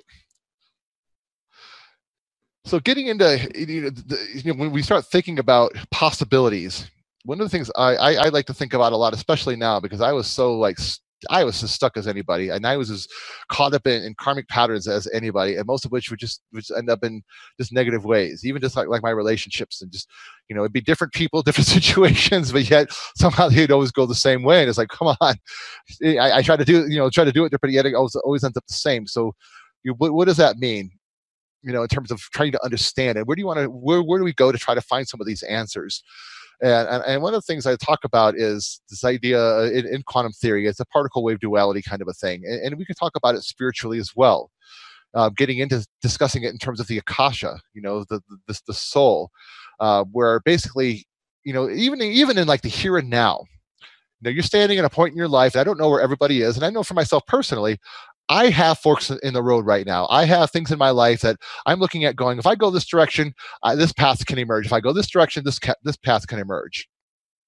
So right now, it's like Schrodinger's cat in a way. I'm looking at things where these possibilities are in a state of superposition, because right now, every possibility is a possibility, and every reality still is a reality, because it has not collapsed down to one reality yet, which is what the idea of collapsing of the wave function is. Only it applies to particles, but I'm applying this to our reality and our experience. Looking out over the decisions, over the possibilities, and then breaking down those possibilities and those decisions into a singular path, into a singular reality. That's basically what is meant by that collapse of the wave function, going from the wholeness, the non-locality, the oneness, to the singular moment in space-time, if that makes sense. Any questions there? So to me, you can draw information. So what I do, this is one of the things that I do, because I even have a situation right now that because it's somebody from my past, and I know if I take the same course I took before, just because I'm 53 years old and been there, done that by now, even without the NDE, it's like, I know this is just going to go down the same road. Everything else goes down. So what I'm doing was sitting back, and I'm contemplating possibilities. This is interesting. So while I'm contemplating possibilities about the future, and I'm looking down, if I do this, what might play out? If I do that, what might play out? If I do it this way, what might play out? If I do this completely the opposite of what I might think, in terms of if I want to get in someone's face and blah, blah, blah, blah, blah, say it the way it is, because I'm frustrated, it'll go this direction. But if I just sit back and be patient and say it this way, or handle it this way, give this person the space or what have you, then there's a possibility for other dynamics to open up to where maybe there's something productive that can draw from it in terms of dialogue, conversation, that sort of thing. And so what I'm saying from all of that is, now when I'm thinking about this, then I start realizing things that happened from the past. So now not only am I looking at this going, okay, this is what I feel like they did. Now, even more importantly, to me, most importantly, I'm looking at this going, wow, this is what I did. We are co-creators in all of these experiences, okay? The blame game to me does not work. If you have real integrity, if really walking that path, then you own your stuff. You screw up, you hurt somebody especially, wake up, realize that, and own that. And if you can do that, that's a step towards possibly healing and making that right as one possible outcome to the path, because you took a look at everything in this way that you've never looked at before. And all of a sudden, all this other information came to you that you didn't even expect was going to come to you, because all of a sudden you expanded this bubble of reality out to something you've never gone to before. And now that you're there, it's like going through the looking glass. You can never go back. You know what I mean? What you see, you can't unsee what you've seen. And so you take that level of growth and take that next step. And then, of course, for most of us, then you want to take the next level after that. And for every answer you get, you've got more questions to those answers. So then you want to continue to grow, and that bubble continue to expand and grow to, hopefully, you're expanding to a sense of feeling like that, yeah, I am the universe. I am this multiverse. I am all that is, yet I am myself. I'm still Rex. You're still Darren, and Patricia's still Patricia, and so on and so on. The tree is still the tree. The cat's still the cat. You know what I mean? Your dog's still your dog. In this unified field, man, I'm telling you, again, life would not exist if this field, this divine being, of course, this field of consciousness that is the mind of the divine, wasn't alive, purely conscious, and fully sentient. Now, to me, consciousness and sentience are two different things. People get caught up in this idea that consciousness is self-awareness. To me, sentience is self-awareness. Consciousness is that inner knowing of everything we're talking about here. That, to me, is reflections of consciousness. Individual, you are aware and knowing of this part of your being that I am now describing. That, to me, is true consciousness. Any questions? Okay. No questions that I can see at the moment, no. Oh, right. Okay. Let's talk a little bit about these energetic, ripple effects. Now we're getting into something. This is, I don't know. I hope you love this as much as I do. The last I presented on this, the whole room just went, ooh. So I hope you do the same thing. Anyways, so essentially, when you start thinking about movements, now we're taking this thing. Now we're talking about everything we just talked about with our universal life cycle, but now we're taking this out to the expanse of the potential for the infinity of these universal life cycles, okay? So imagine this vast movement of these incredible embodiments of universal possibilities, okay? Now think about it like this. Now, they're not, now, when we talk about it in this context, we're doing it in a spatial context, like it's all spread out in this big faraway sense. Now, energetically speaking, it's all infused. I mean, for all we know, in terms of the anthropomorphized version of this, this multiverse may, for all intents and purposes, may still just be like a quark or an electron and nothing more, really. And it really is just this simple, super fundamental particle that's just interacting on this complex, prismatic, self that I was describing earlier. But that's just what's so cool about this. When you start to think about the universal possibility, one universe like ours. Now, I've heard it suggested. Now, maybe we're in a cycle of the universe where the universe is going to pull itself apart. It's really going to die as we know it. But again, what does that death mean? Out of the ashes rises the phoenix. So our universe dies, it morphs into something else. But the idea is, yeah, go ahead. Question from Patricia. Has this knowledge brought you happiness? That's a mixed bag. So on the one hand, yes, I cannot begin to tell you the peace that I have that I have found through these explorations. My near-death experience has been extreme, and of course, I've had to do the work. It wasn't like it just got handed to me. Between the fact that it took years of my life to heal, to be where I'm at now, and I'm still healing. I still go through it. But the thing is this: I wouldn't have it any other way.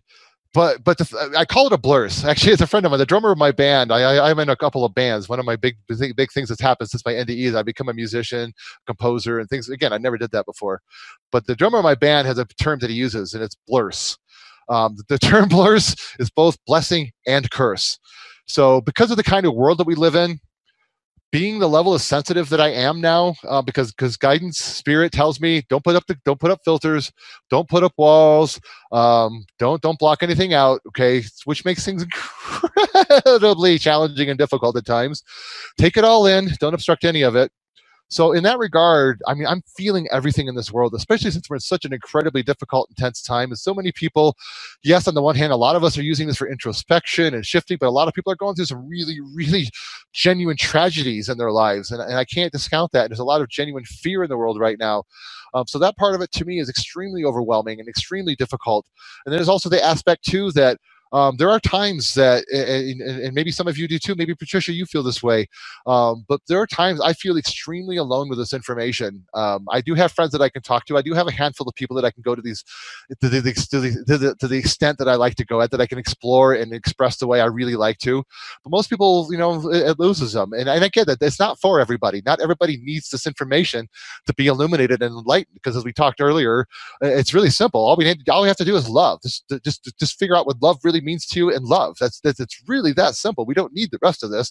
This is just, perhaps part of my path of what I needed, because I was such a thick-headed, stubborn, idiotic individual through parts of my life.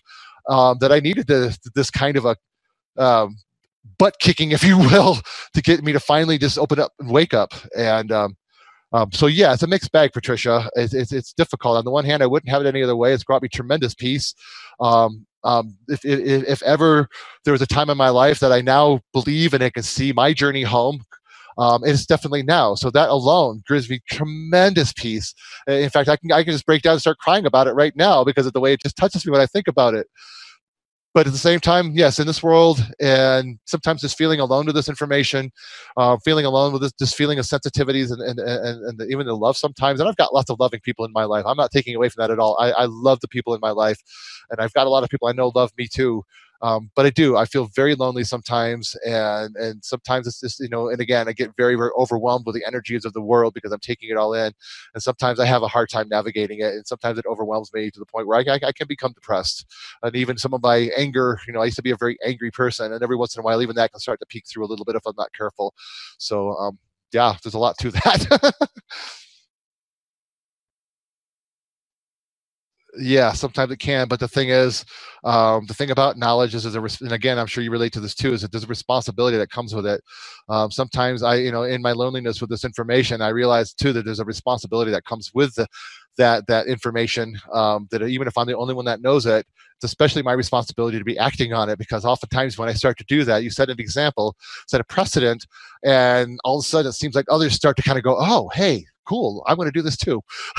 Oh, this resonates. I like this. Let me support this. And it's kind of like, and I don't mean this in a demeaning way, but it's kind of like the 100th monkey theorem in a way, to where, so many people start to do the same thing that eventually it just starts to become just a natural part of the fabric of information, where people just are just kind of doing it out of the blue without necessarily being taught. So there is that aspect of it, because again, we are connected. We are infused, one and the same, co-creators of our experience, one singular consciousness here. And we can shift our vibrational realities as well. Years ago, I saw this goofy little infomercial that was talking about, I forget what it was selling, but the term that it used, I love, so I kept the term, which is quantum jumping. I forget what it was, some dumb infomercial thing I saw years ago, but the term stuck with me. And getting into this concept of vibrational realities and multiple possibilities of ourselves, understand these are not these universal possibilities. When I talk about this, and even the way I'm about to express it to you, it's going to make them appear kind of separate and removed from one another. But the thing is, they're actually completely infused with one another. They're layered on top of one another, differentiated only vibrational resonances. Okay, this is all vibrational. I mean, wasn't it, I think, Tesla? Wasn't Tesla who said, if you want to understand the universe, think in terms of frequency, vibration, and energy? Truth. Absolute truth. Because it is. I mean, for all intents and purposes, for all we know, all this vibration, all this interaction is just taking place in what we consider the space of an electron, for all intents and purposes. It doesn't. That's all completely relative. But the point is, with this quantum jumping concept, you can literally move from reality to reality to reality by the changing of your vibrational space. Now, people like Einstein have talked about, match the vibrational frequency that you seek, and the universe, and of course, this is a total paraphrase, but the universe can't help but match that frequency. And there's truth to that. So even in science, it's been discussed that way. I think Planck and others have said things along those lines. So my point is, this quantum idea of quantum jumping, I liked in terms of the idea of shifting. You're in living a particular universal reality, but in the shifting of your vibrational energies as you learn and you grow and you heal and you resolve and make peace from things from your past, and you learn and evolve, and you start to create and manifest these new communities with new people, or even the infusion of people from your past that are now a part of this new reality. You are essentially jumping from one, I guess, arrow of time to another arrow of time, moving from arrow of time to arrow of time to arrow of time. And it's still being you, the person that you are, if that makes sense. I know there's abstraction to that, and you've got to get outside of three-dimensional corporeal thinking to really start to imagine that possibility. But there's a truth to that, because again, we know, science tells us that this corporeal reality is not the actual reality. The quantum states, the quantum spaces, these cosmological spaces, this is the reflection of the true reality. These abstractions, this is true reality. What we think, I should say it this way, what we perceive to be these abstractions are the true reality. In that space, it's pure probability and possibility till you collapse down, create a singular manifestation on a singular arrow of time, on a singular experience, and a singular incarnation. And you can even break it down further than that if you want to. And Darren, if you would please, kind sir, get ready to roll the Taurus video. Now, if you know what the Taurus is, and obviously, this is not the astrological sign Taurus. This is Taurus, spelled Taurus. And what it basically is a representation of what was to me the first law of thermodynamics, this idea that energy cannot be created nor destroyed, is always changing states. And then the question becomes, how does this energy continue to perpetuate itself? And because energy, as it's changing states, is constantly releasing. And it's constantly moving in these cyclical, patternistic states, if you will. Everything is very patternistic. It's all very, if you can imagine, like, for a moment, for those of us that are old enough to remember the old school television sets, and before we had cable TV, if you remember when the station would sign off for the night, you could just look at your TV, or even just turn it to a station that didn't come in. It wasn't that didn't have a frequency. You would just see the snow, right? It just go like a white noise. You see, like, it looked like the snow and all these little particles moving in this seemingly random fashion. Now, when I was a kid, I used to love to just lose myself and just like stare off into it. And when I would do this, I would see all kinds of crazy cool patterns come out of it. Now, I never understood what was going on. I was just a kid having fun with my mind and just doing goofy, crazy things with my mind, because even as a kid, I had a crazy imagination. Now, I imagine the movements of this toroidal energy flow is maybe being a little bit like that. So, and on the one hand, when you just look at it from a distance, it just looks like this hodgepodge of just a bunch of just particles popping and sparkling all over the place. But at the same time, you really look at it, you realize, oh no, this is incredibly patterned. It's incredibly dynamic. And you sort of get a sense of how it really does give a sense of self-generation to the movement of the universe, and why it really is infinite, eternal, and effectively forever, as far as we're concerned. Even if it's changing states into something we can identify with, this existence, this experience, this movement, it's eternal and infinite. It is forever. All right, Darren, if we could move. Actually, let me just do this real quick, and we get ready to move to the kaleidoscope slide. Now, right now, I've just got a picture of the kaleidoscope up. In fact, can you see this picture? Can you see this? Okay, good. Same idea, so what I want to explain here. Now, think about, again, we're anthropomorphizing this because there is not likely to be any electromagnetism or light that we could perceive if we could somehow detach ourselves and observe a multi-universal reality like this. But imagine this is the multiverse. This kaleidoscope we're looking at, this a representation of the multiverse, okay? Now, in this kaleidoscope, you see there is a center to it, though. Now, as Darren gets into the kaleidoscope video, I want you to do is take a look at this, but don't think of it, because I couldn't find a non-domain or public domain video that had a really cool kaleidoscope that had a non-discernible center to it. And there's a couple spots in this video that kind of do what I want it to do, but not exactly. So I want you to imagine while you're looking at the kaleidoscope that there's no discernible center to this, or I should say that the discernible center is constantly moving. How about that? It's always moving. Now, if you would please, Darren, go ahead and run the video.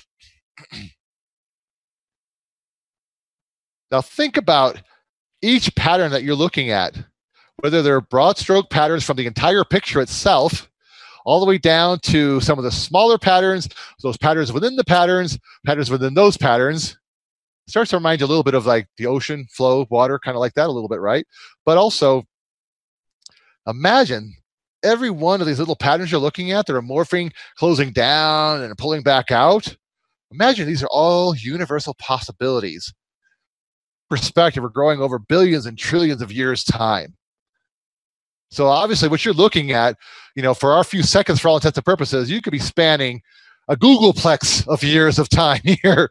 If you can move this in some kind of an arrow of time, because again, this level of reality is completely infused and completely vibrational.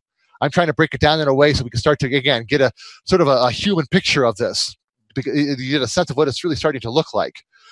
So you can literally pick any color, any pattern, and just imagine a vibrational or universal reality in that.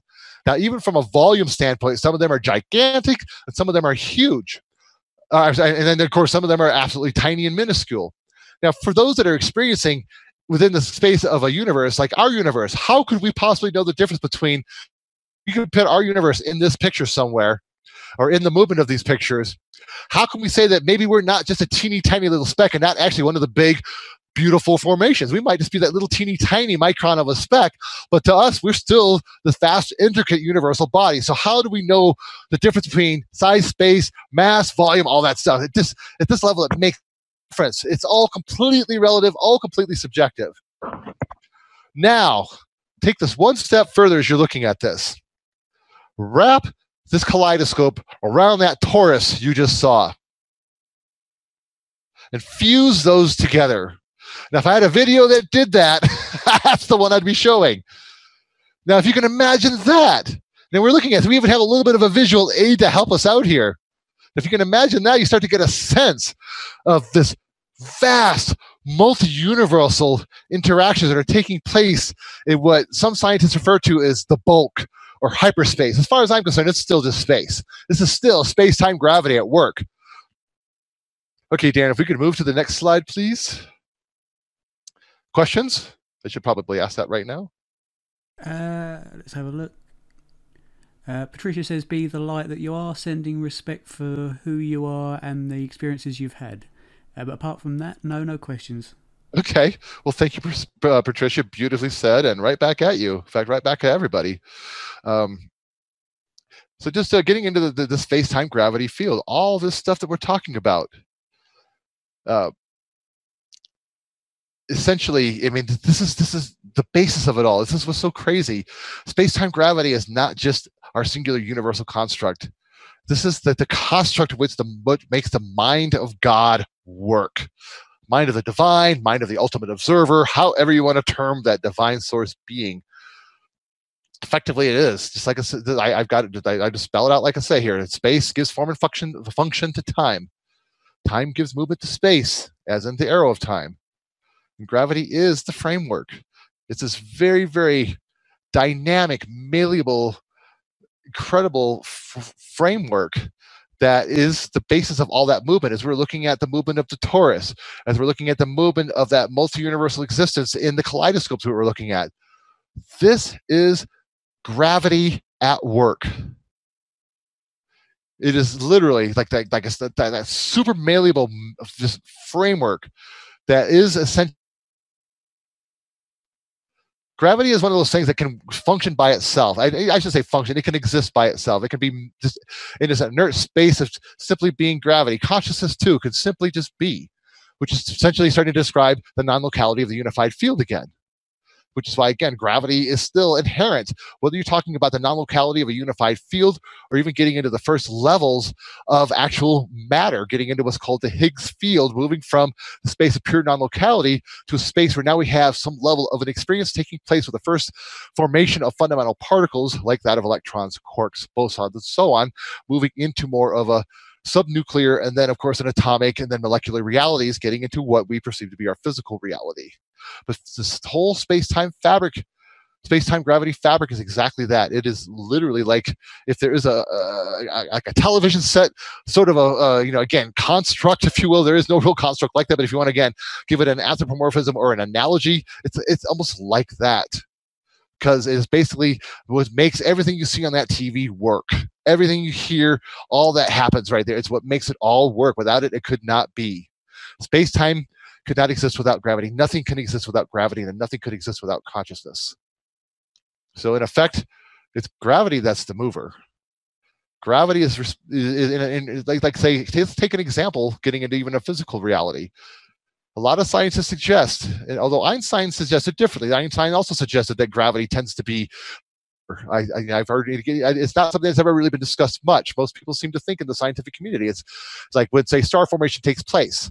You look at one of these beautiful, colorful nebulas. You know, we've all seen pictures of colorful, beautiful nebulae.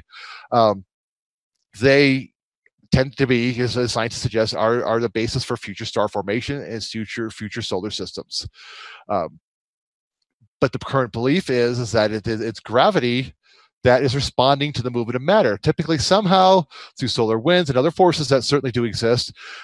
These gases start moving, they start swirling, they start to congeal, start to hit a level of density where all of a sudden gravity starts to now it starts to attract gravity, I think is the term. And now all of a sudden gravity starts to impose itself. And then when gravity starts to impose itself, then the actual star formation can take place. My suggestion is that it's the other way around. It's gravity's movements that actually are the instigator here, on not just on these physical levels, but are moving on these atomic and subatomic and subnuclear levels into this unified levels of reality. It's gravity that's making these move. It is consciousness that is making this move. Because consciousness, again, does not always involve sentience. We start to think about what life really is. I mean, life, we most of us agree that the planet Earth is alive. Some science may argue that it may not be organic in the context of how our organism is defined. Sorry, I'm talking too fast again.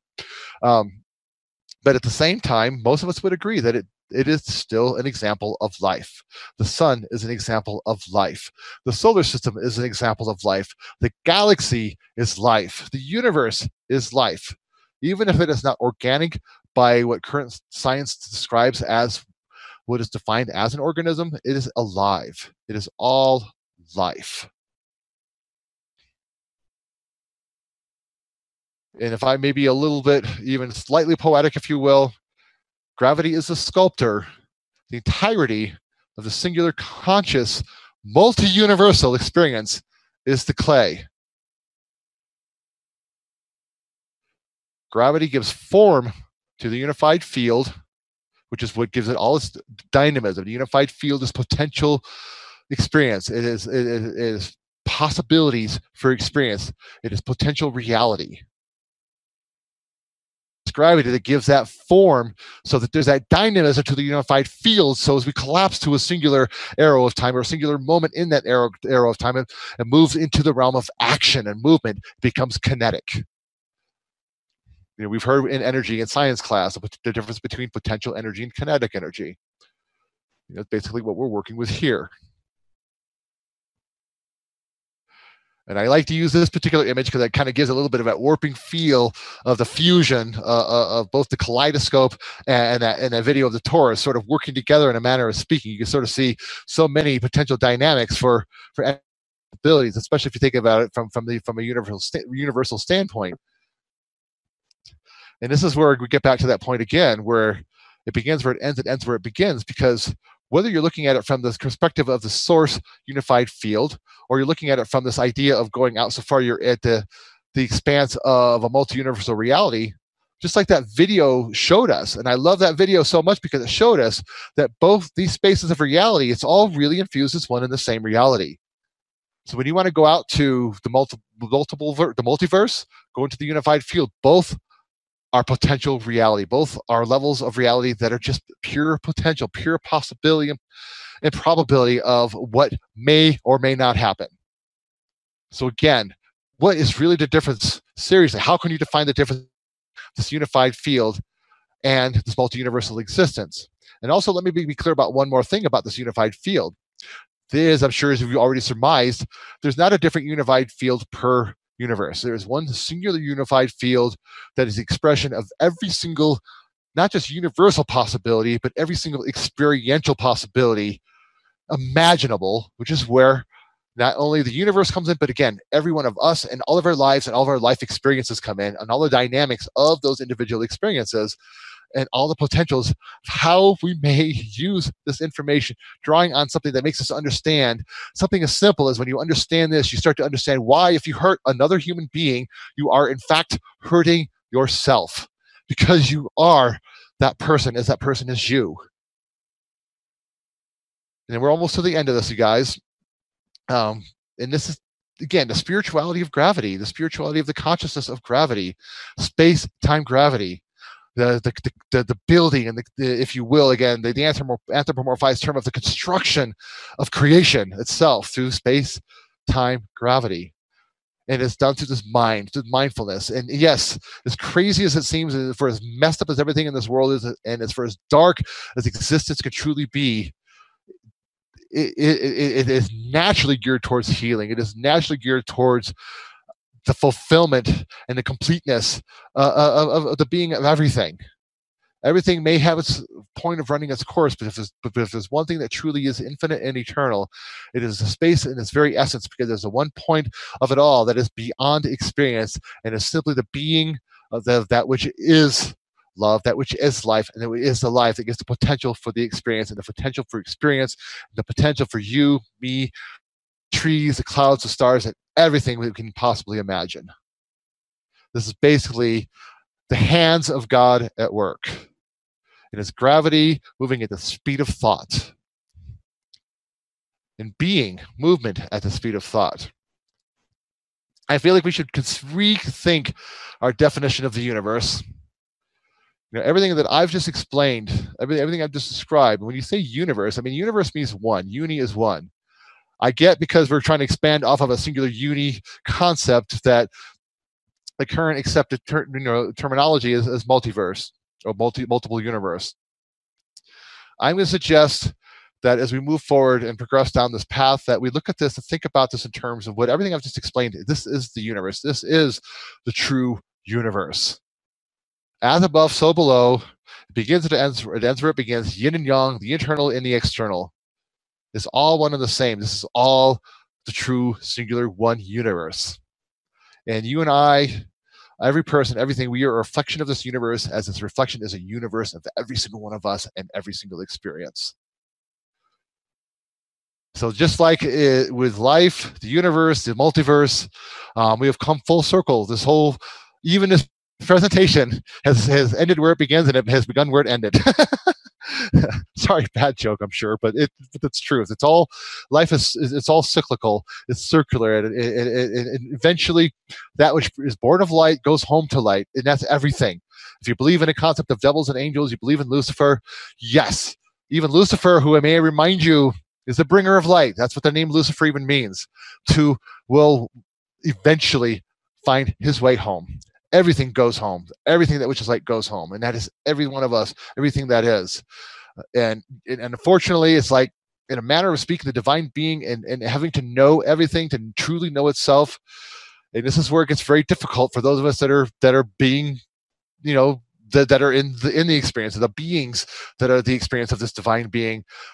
That some of these experiences can go so completely dark, and yet at the same time, no matter how dark an experience ever goes, no, how dark a being ever becomes, there is still the journey home, and they too will find their way home, because much like the cracks of the early universe is doing what it naturally does, those cracks of light are going to make their way through. They're going to shine. They're going to break away the shells of the ego, the shells of the darkness. They're going to melt it all away. And I know this sounds all romanticized and all of that, but I mean, and again, this is all very broad brushstroke stuff, because this process is very intense, and this is a process that can take many, many lifetimes. It gets into concepts of dharma and karma and all these things that talks about that we do live through many different incarnations, not just here on Earth, but through many dimensional possibilities.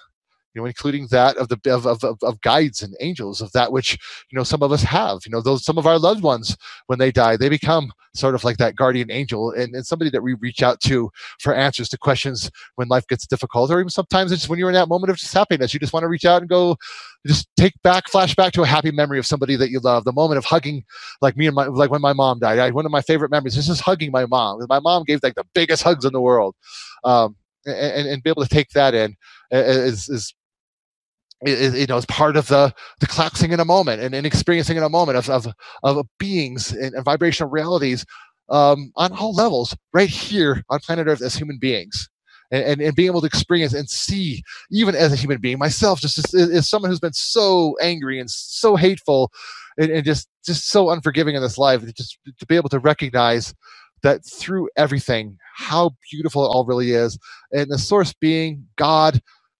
truth. God is love. You are love. And because you are God, I am God. That source, that soul is with every single one of us. In understanding this consciousness, this space-time gravitational realities, and however you manifest, it is all truth. You are this divine being, and we have the capacity, not just individually, but as we come together, to just grow the strength exponentially, not only to to help shift this world, but to find the answers, the means, what steps we need to take, and then implement this. So real shift, real change finally happens. So we're not just the upswing of just yet another human pattern that's been going on for thousands of years. Because it's not just healing and working through the today, but it's also how do we break the patterns so we don't find ourselves going right back down these same roads yet again for the umpteenth time, because we've been down this road way too many times. Not only do we need the healing in the moment of, say, George Floyd, the Black Lives Matter movements, and all the stuff that's just going on all over the world. It's clearly not all over the world, but the shifts are going to have to start happening, especially for those of us that explore some of these vibrational realities. So we can take these ideas to the world and say, hey, listen, there really is a lot more to this, and you can experience and feel this on whatever level you're meant to, but in the way that I do it. I mean, it'll be your own unique expression, but you can see and feel and understand and experience on a level just like me or anybody else, because this is what we all are at our own source, at everybody's source. I don't want to say it like it's our own source. We don't own this, but at the same time, it's a part of everybody, everything, your cat, your dog, the blade of grass, it's all there, just waiting for us to just tap into it and use it, because love is the most powerful force in the universe, and it's just waiting for us to put it to work in our own lives and as co-creators in this entire world. When you start to make these kinds of connections, when you start to actually be able to put it in your own, get to a point where it's not something that you talk about. I think I see in the world a lot of people can intellectualize this. They talk about this and can say it in some of the most beautiful ways. And I've heard some incredible, wonderful expressions, but so many of these same people seem to be running down those same kinds of negative patterns in their life, relationship patterns, patterns of whatever kind of work they love to do, their activities. But yet they and even in certain moments when they have an opportunity to apply something healing, they don't do it. So a lot of this really is trying to break through, break through, the current ways of thinking, at least to the. I'm not trying to say this is how it is to you. You need to see what I see, but just, hey, think about this. Okay, see, what does this mean to you? And when you start to make a connection to these deeper forms of reality, especially when you start to understand and have an empathy towards these connections, then love starts to make it enter the picture a lot more with everyday decisions, every moment decisions. Even just standing, say, in a convenience store someplace in a line full of people that are all stressed out, yelling at the clerk, trying to get up because they're all in a hurry. Even a simple moment like that, being able to take a moment and say, you know what, if I just say this right now, or if I do this right now, I can diffuse the entire situation, take the stress out of this moment, and allow everybody else to go about their day in a more peaceful fashion. And maybe this clerk who's completely stressed out right now can take a deep breath, and all of a sudden maybe his or her day can maybe take a turn for the better, which might otherwise just get worse and worse to the point where they go home and just have a big cry or something. So I mean, it's so many of these little day-to-day examples that when you start to connect with these deeper forms of reality, it really brings out the love. It brings out the empathy. It brings out this intuition. And that's, again, it's a part single one of us. We all have the ability to see this, but because we're all different in our experience, of course, the expressions are going to be different. But what I find happens, and as I've already said several times, and I think it's already been expressed, is that if we can get to the point where we really are in a space of feeling that deeper love, that agape, that God's love, that part of us that is that soul being, our soul love, and being able to start to perceive and understand from this more kind of objective, loving, heartfelt space, then not only can you start to affect a moment in a more positive fashion, but then you start to look at yourself. Even in my case, I've looked at parts of my past that were such to my life now, because it's just so hard to look at for me, that just living something seeming simple as forgiveness allowed me to shift that energy to where all those horrible memories are now serving as a point of inspiration in my current life. Because one of the things that it has served already is just one physical example, one example of the experience, is that there are people out there that are not, that on the surface, they may be all covered in their tattoos, because I've got tattoos, and I've got long hair, and I dress in black and all that. But there's people out there too that when you meet them, you just don't have any idea what they really know. And I've learned, because of where I've been, some of the things that I've done in my past, people that might not otherwise open up to these ideas now become more open to it, because they look at me as somebody that they can kind of relate to, because I've done some of the things they've done. I've done some of the things that maybe they're even doing in their life right now.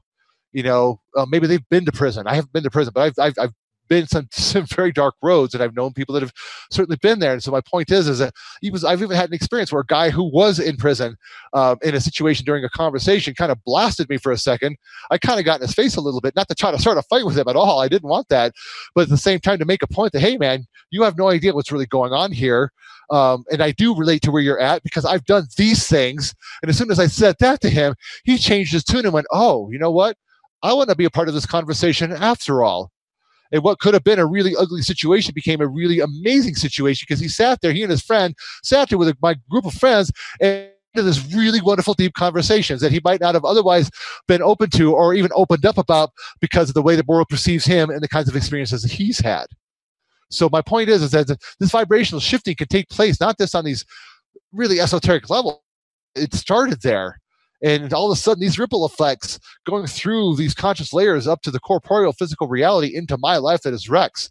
I start to realize things like that, make those kinds of connections, go, wow, these memories that I was so ashamed of, that I've just hated myself so much for so long.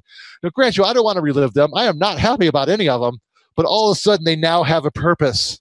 They gave me a divine purpose. They now have a different meaning. They look differently to me. And now I can see where all that was just such a detriment to my life now has become part of the inspiration and strength of my life and my purpose and my experience. And this is a part of it that I can go on for hours, give you an example of how these connecting with these deeper depths transcends into our physical life. And it starts to transcend in how we perceive and look at our life, especially where we start to feel love about everything. Now you want to not just want to do well for yourself, but you want to do well for everybody around you and for the situation. And that to me is what it is to truly be loving. And I personally connecting with these kinds of depths, and I don't think it's necessary for everybody. I know people that have the most incredible faith in everything, faith in God, faith in even Jesus, what have you, but it's real faith. And I'm not saying to make light of it, but they don't get it the way we get it. They can't discuss things on this level. The thing is that person doesn't need to because they have that faith. For whatever the reason, I needed this information for me to get to the point where I'm at right now, where I have the faith of the person that I'm describing. But not only that, for the people like me who search on these levels, I have the ability to interact with them, at least to offer them food for thought so they can help them to find answers for themselves. Because again, I'm not here to give everyone answers. I'm just saying, hey, here's food for thought. Now use this. And if it resonates, go explore it, see what it means to you. And then you decide how to apply it to your life and how to apply it to your experience. So I'm just a helper. I'm just a guide, is what I'm kind of perceiving myself as being. And I'm also looking at this as you are all helpers and guides to me too. This goes both ways, students here. For everybody that's watched this, I just want to say thank you. I mean, I know parts of this get kind of long-winded, and I understand. I didn't expect everybody to stay with us to the end because a lot of this gets super out there. But at the same time, whether you stayed for 5 minutes for the full thing, especially for those of you that stayed, I just thank you. I appreciate this so much because I'm understand. I'm learning too. A lot of these ideas, these are only a few years old to me, and every year I do this. I expand every time I do one of these presentations. We do this presentation every time, and the next time I do this, I'm going to redo it again, and I'll have new ideas, and most importantly, new ways to explain this, because that's the biggest challenge about all of this, is trying to find the analogies, the metaphors, and the ways to start explaining these deeper forms of reality, because I don't really want to lose people, but I know that's going to happen, because like I said, we don't all need this level of information to tap into that source of love and have that faith. But for those of us that want it, need it, and are looking forward to it, and just enjoy it, just all I can say is just be true to yourself, be real, and the biggest thing is you just have to have that unabashed honesty if you're really going to open up and see on these levels. Because one of the things that I had to do, especially to get past my past, is be completely real about it all, even the hardest things, and just make myself just dive right up into it, explore it, understand it. So not only could I see what happened to me, but now I could understand it from the perspective of everyone involved and the experience as a whole. So now I know the best path through how not only to resolve something from my past, let it go, make peace of it, turn it into something that's now a positive from my path in the present moving forward, but also for all of those to hopefully create that shift, not just in our own lives, but in each other's lives, and eventually for this whole world, so we can all just be free to be ourselves, with that one thing, without having to hurt each other over our differences. To be able to work it out, talk it out, even to just agree to disagree if we have to. and know that there's space in this whole world, there's room in this whole world for everybody to have everything they need.